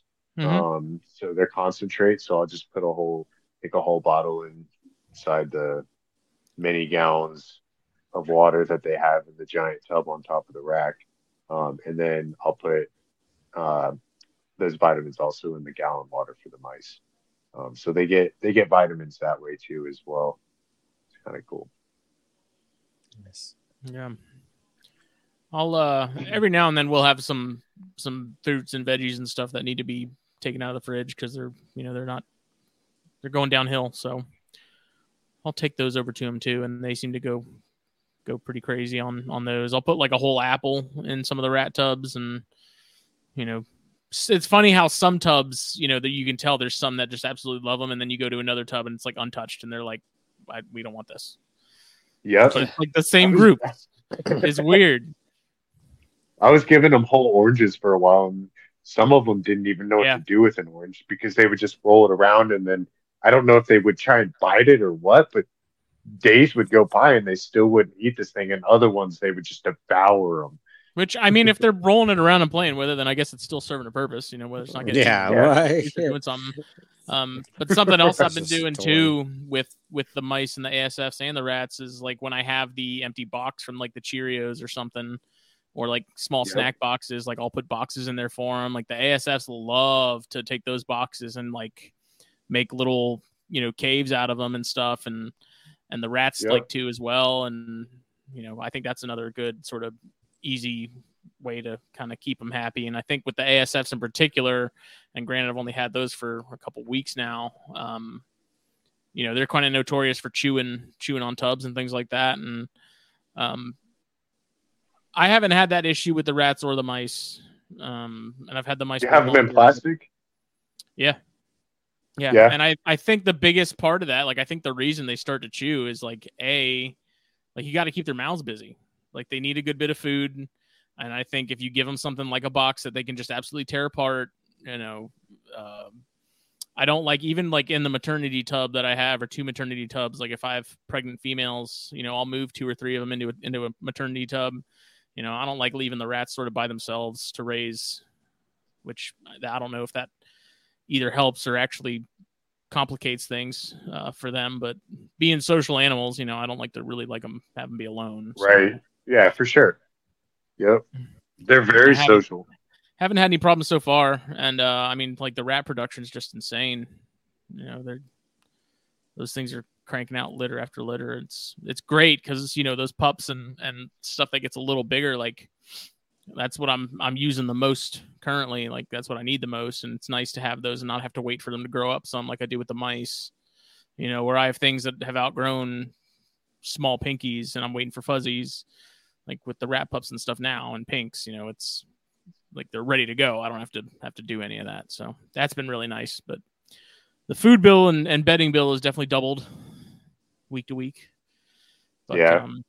I don't know. I genuinely enjoy cleaning on Saturdays, and I get like a nice hour and a half, 2 hour time to catch up on Colubrid and Colubroid Radio or any of the other podcasts that I do listen to on a regular basis, and I don't know, it's nice, it's calming, it's like fly fishing For sure. Get in your groove. So one thing I have noticed though is every once in a while I'll get a rat chewer, but most of the time it's not because and I have learned this the hard way. I mean, I haven't like starved them because I don't have like deaths from it, but back in the day when I first started, I'd be like, oh well, I'm tired today. I'll feed them tomorrow, and I would go out there and feed them, and because I didn't check them that night, like I have to check them every day. If I skip a day, something's gonna happen. yeah Some tub is gonna run out of food because I don't put a whole bunch of food in there because of humidity problems. I get moldy food. So I just that put has one scoop. surprisingly not been an issue for me yet, and mine are in like an outdoor barn type deal that is not sealed. Mine's attached to the house, but it's outdoors. But we're way up in the mountains, man. So Yeah. it's wet. But I do one scoop, and yeah, it's just that way I don't have a bunch of mold problems and stuff like that. But Yeah, I'm if really they're surprised chewing, that's been a problem for me yet. if they're chewing, it's mainly because, in my opinion, people aren't feeding and keeping up with the water. Because I would go out there like every other day or whatever and go check them, and then there would be a hole this big with a rat head sticking right out of it. Yeah. Because they know what they're doing, and I mean, if you don't keep their food trough full enough, their food also spreads out. So then it's hard for them to get their mouths up to the wire mesh and chew because there's no weight and gravity Right. pushing down on some of that other food. Yeah, it's I think it's a combination of that and, like I said, boredom. I think they just get they're crazy and they need something to do. The mice maybe not so much, because the mice I've never had an issue with them chewing on tubs or anything. Mice were worse for me. Yeah, the ASFs I was concerned about, but that has not been an issue so far. And then the rats, some of the tubs I got with the racks that I got for those had holes in them that had already been, patched. Yeah. But I still, I haven't seen them doing that at all either. And I'm the same way. Like I stay on top of mine even more now that I've got so much more going on there. And water is like the one thing that's like, that cannot slide. Like you can't skip a day if you don't have water. Cause I've had issues, especially with the mice, where it's like, if there's no water, one of their buddies is going to be the bottle. Like he's going to be turned into the martyr. See, I've also changed my mice over from plastic into stainless steel tubs. Really? Oh, dude, way better for me personally. I mean, I would have mice. There'd be a whole litter of mice in one pocket, and as the mice litter got older, the little mice would be in that spot still in that nest, and they would chew on the bottom of the tub. And eventually the bottom of the tub would have holes in it. And then eventually there would be a hole big enough for mice to get out. And then I would have hoppers running around everywhere. So now I have mice in stainless steel tubs, and it's great. Yeah. I typically, I clean on Saturdays, and then I'm usually between then the next Saturday, I'm there at least 2 or 3 times a week to make sure everything's topped off. Because they're 5 minutes up the road from me at my parents' house. So right on. But I definitely, now that I have the rats and stuff, I'm definitely over there and checking on things more. And it's been an adjustment in terms of sort of schedule and planning as far as supplies and things like that. But I still would rather do all that than have to buy frozen in bulk. So for sure, it saves so much. Saves so much. Yeah, I'll just go fuck myself. But I mean, how far are you from Smitty's? Just Yeah. go buy your stuff from him. Man. 20 minutes. yeah, it's a ride. It's not that. What do you It's a do? ride. You rodent pro it? No, God no. I stopped getting from Road Pro a while ago. Not. I don't like to shit talk anybody on the podcast, but Road Pro was not my favorite. Turned into not my favorite. I get from Big Cheese now. They've been relatively good. The only issue I've had with them is their hoppers being everything's kind of on the small side, which is fine. I don't hate that. It's mostly the hoppers I have issues with. Sometimes their hoppers are a little light. Like I've had some fuzzies that looked bigger than the hoppers that I've had, other than bone development and fur and stuff like that. And I'm like, these are a little small. But no, they've been really good. I got some chicks from them. Like my last order, I ordered a ton of stuff, and I got some chicks from them on this order just to give to some of the rat snakes, and really good shape. For the most part, the first one may or may not have the head fall off of it as soon as I pulled it out of the bag. But for the most part, they're really good quality. A lot better than the quail that I got from the previous people that I was getting from. But I've noticed too, like when you order rodents, like versus my rodents that are just straight up homegrown, I basically feed them like a pet. Is my rodents at a younger age are the same in the same weight bracket as some of the older stuff that you would get ordered in. Like my smalls are smaller than what you would order from like Rodent Pro, but mine are fatter. So yeah. There's something to be said for body weight. It's not always about body size. It's body weight. Yeah. And like I said, that's what I might think about like what you're ordering. You might just have like good quality, and even though they're a little bit smaller or whatever, they just might be chunkier. Yeah, and that's the thing. And that's the thing with their fuzzies. Like I love the fuzzies from, like I said, the only problem I've had with Big Cheese is their hoppers. Some of their hoppers, I'm like, I don't really love this. It's really small really small for something that needs a hopper. Like I've literally pulled out fuzzies that were chunkier and fatter than some of the hoppers that I have. But then some of the hoppers are fucking huge, So like those, I try and kind of pick those out, and it also works because I have stuff that's on the verge of like almost too big for a fuzzy, but not quite ready for a big hopper yet. So a small hopper is where it kind of fits. So I kind of pick and choose the things out of the bag. I'll sit there and sift through, certain ones and pick out the ones I want, and so it evens out. I love Big Cheese. I started getting them because of Chris Paintshab. They're his go-to company. And they've been really good. I'm still waiting on Louis Batoe to start shipping. He's definitely going to be my go-to guy once he gets going. That's a funny weight bracket right there too that you're talking about with like the fuzzies and the hoppers, because there's another size in there, bro. And I think that's where there's a lot of discrepancy, especially with the mice right there, because there's a big gram difference, and there's totally another size that could be implemented into that. And I've talked to Chaz a lot about that because it's just like one size, and then all of a sudden it's like boom, here's another size. Like that, and that's the problem. It's too much of a difference.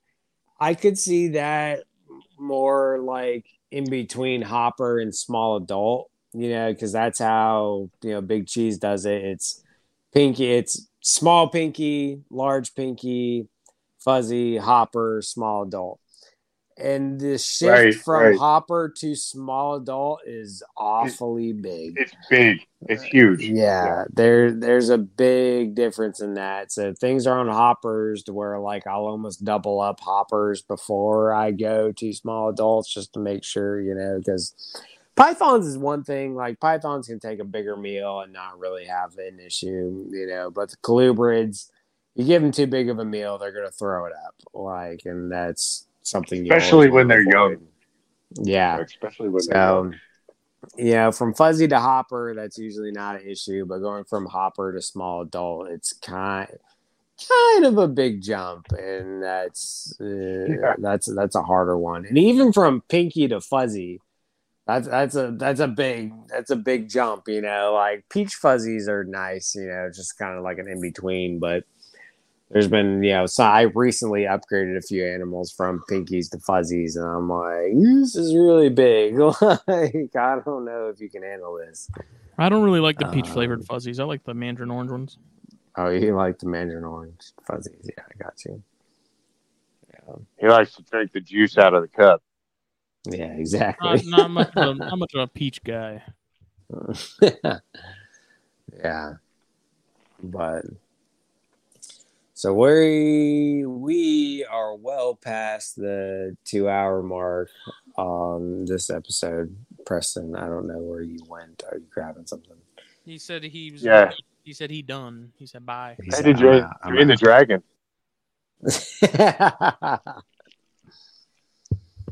Yeah. Like feeders are funny, man. But yeah, it's been great talking to y'all. Yeah, man, this was a absolute great episode. I love this. I was super excited. I brought up Smitty. I was like, dude, let's get Preston on, man. Like this will be an awesome episode. So that's really, really glad we got you on. It's been a super fun episode. I hope a lot of people get a lot from this, and hopefully, I'll see you next month down in Florida, given everything hopefully works out. I mean, hopefully, I'm going.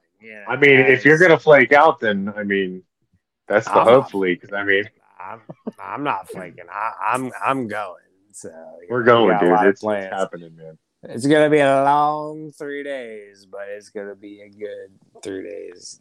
It'll be good, man, for sure.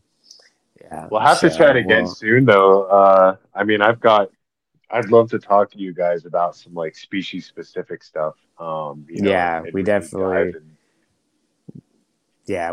didn't even hit half of the outline that I threw together.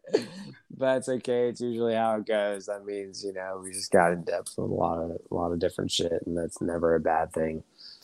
But yeah, we'll definitely have to have you on again for an update and kind of see how things are going and do more species specific, spotlights kind of deal, But yeah, man, this was great. Thank you so much for coming on. We'll definitely do it again. And obviously, I think you and I will be in touch quite frequently. Yeah, for sure. Thank you. For anybody else that wants to get in touch, where can they do that? Yeah. So I am on Facebook, Preston Converse. I might have a Facebook, Smoky Mountain Feeders, but I don't really go on there often. I use Messenger more, but Instagram's where it's at. I mean, I base all my stuff off of there. If you want to see my pictures, I update pictures on there sometimes daily. You can contact me there fairly easily. I mean, if you message me, I'm going to hit you back up within probably an hour. So that's Instagram's where it's at. Absolutely. Yeah, man. Well, you know who else you can find on Instagram? Blackboxcages.com. Black Box Cages. Check them out. Facebook, Instagram. Use the code THN at checkout. Save yourself some money. Get yourself something nice. Don't delay. Get a black box today. And then go over to Steve's Sanctuary. SteveSanctuary.com. Also on Facebook. Also on Instagram. he posts regularly on Instagram all the stuff that he's sort of taken from people's properties and moving and relocating, and it's cool to see him do his thing. Help him out, get some Venom hot sauce, support the cause. And then Fulvius Apparel, Facebook, Instagram, help.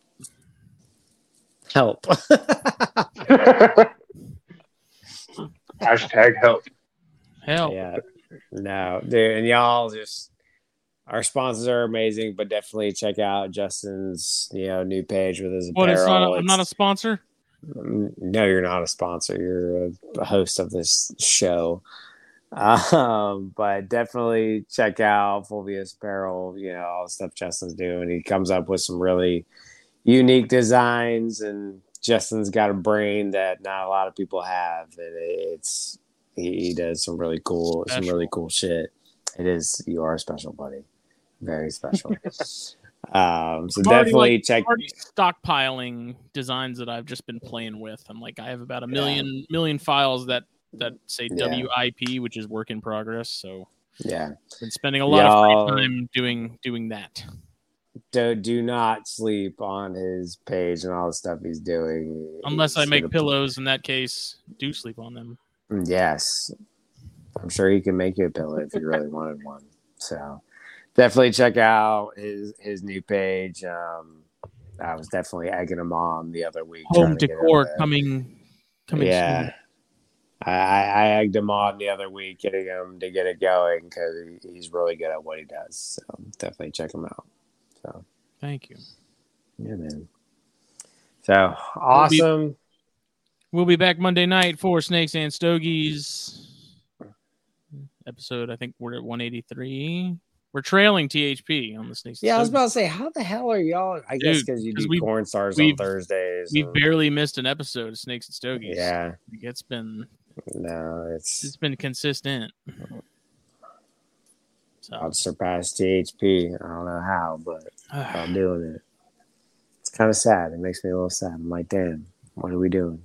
Catch up. Yeah, gotta stay ahead. But thank you all.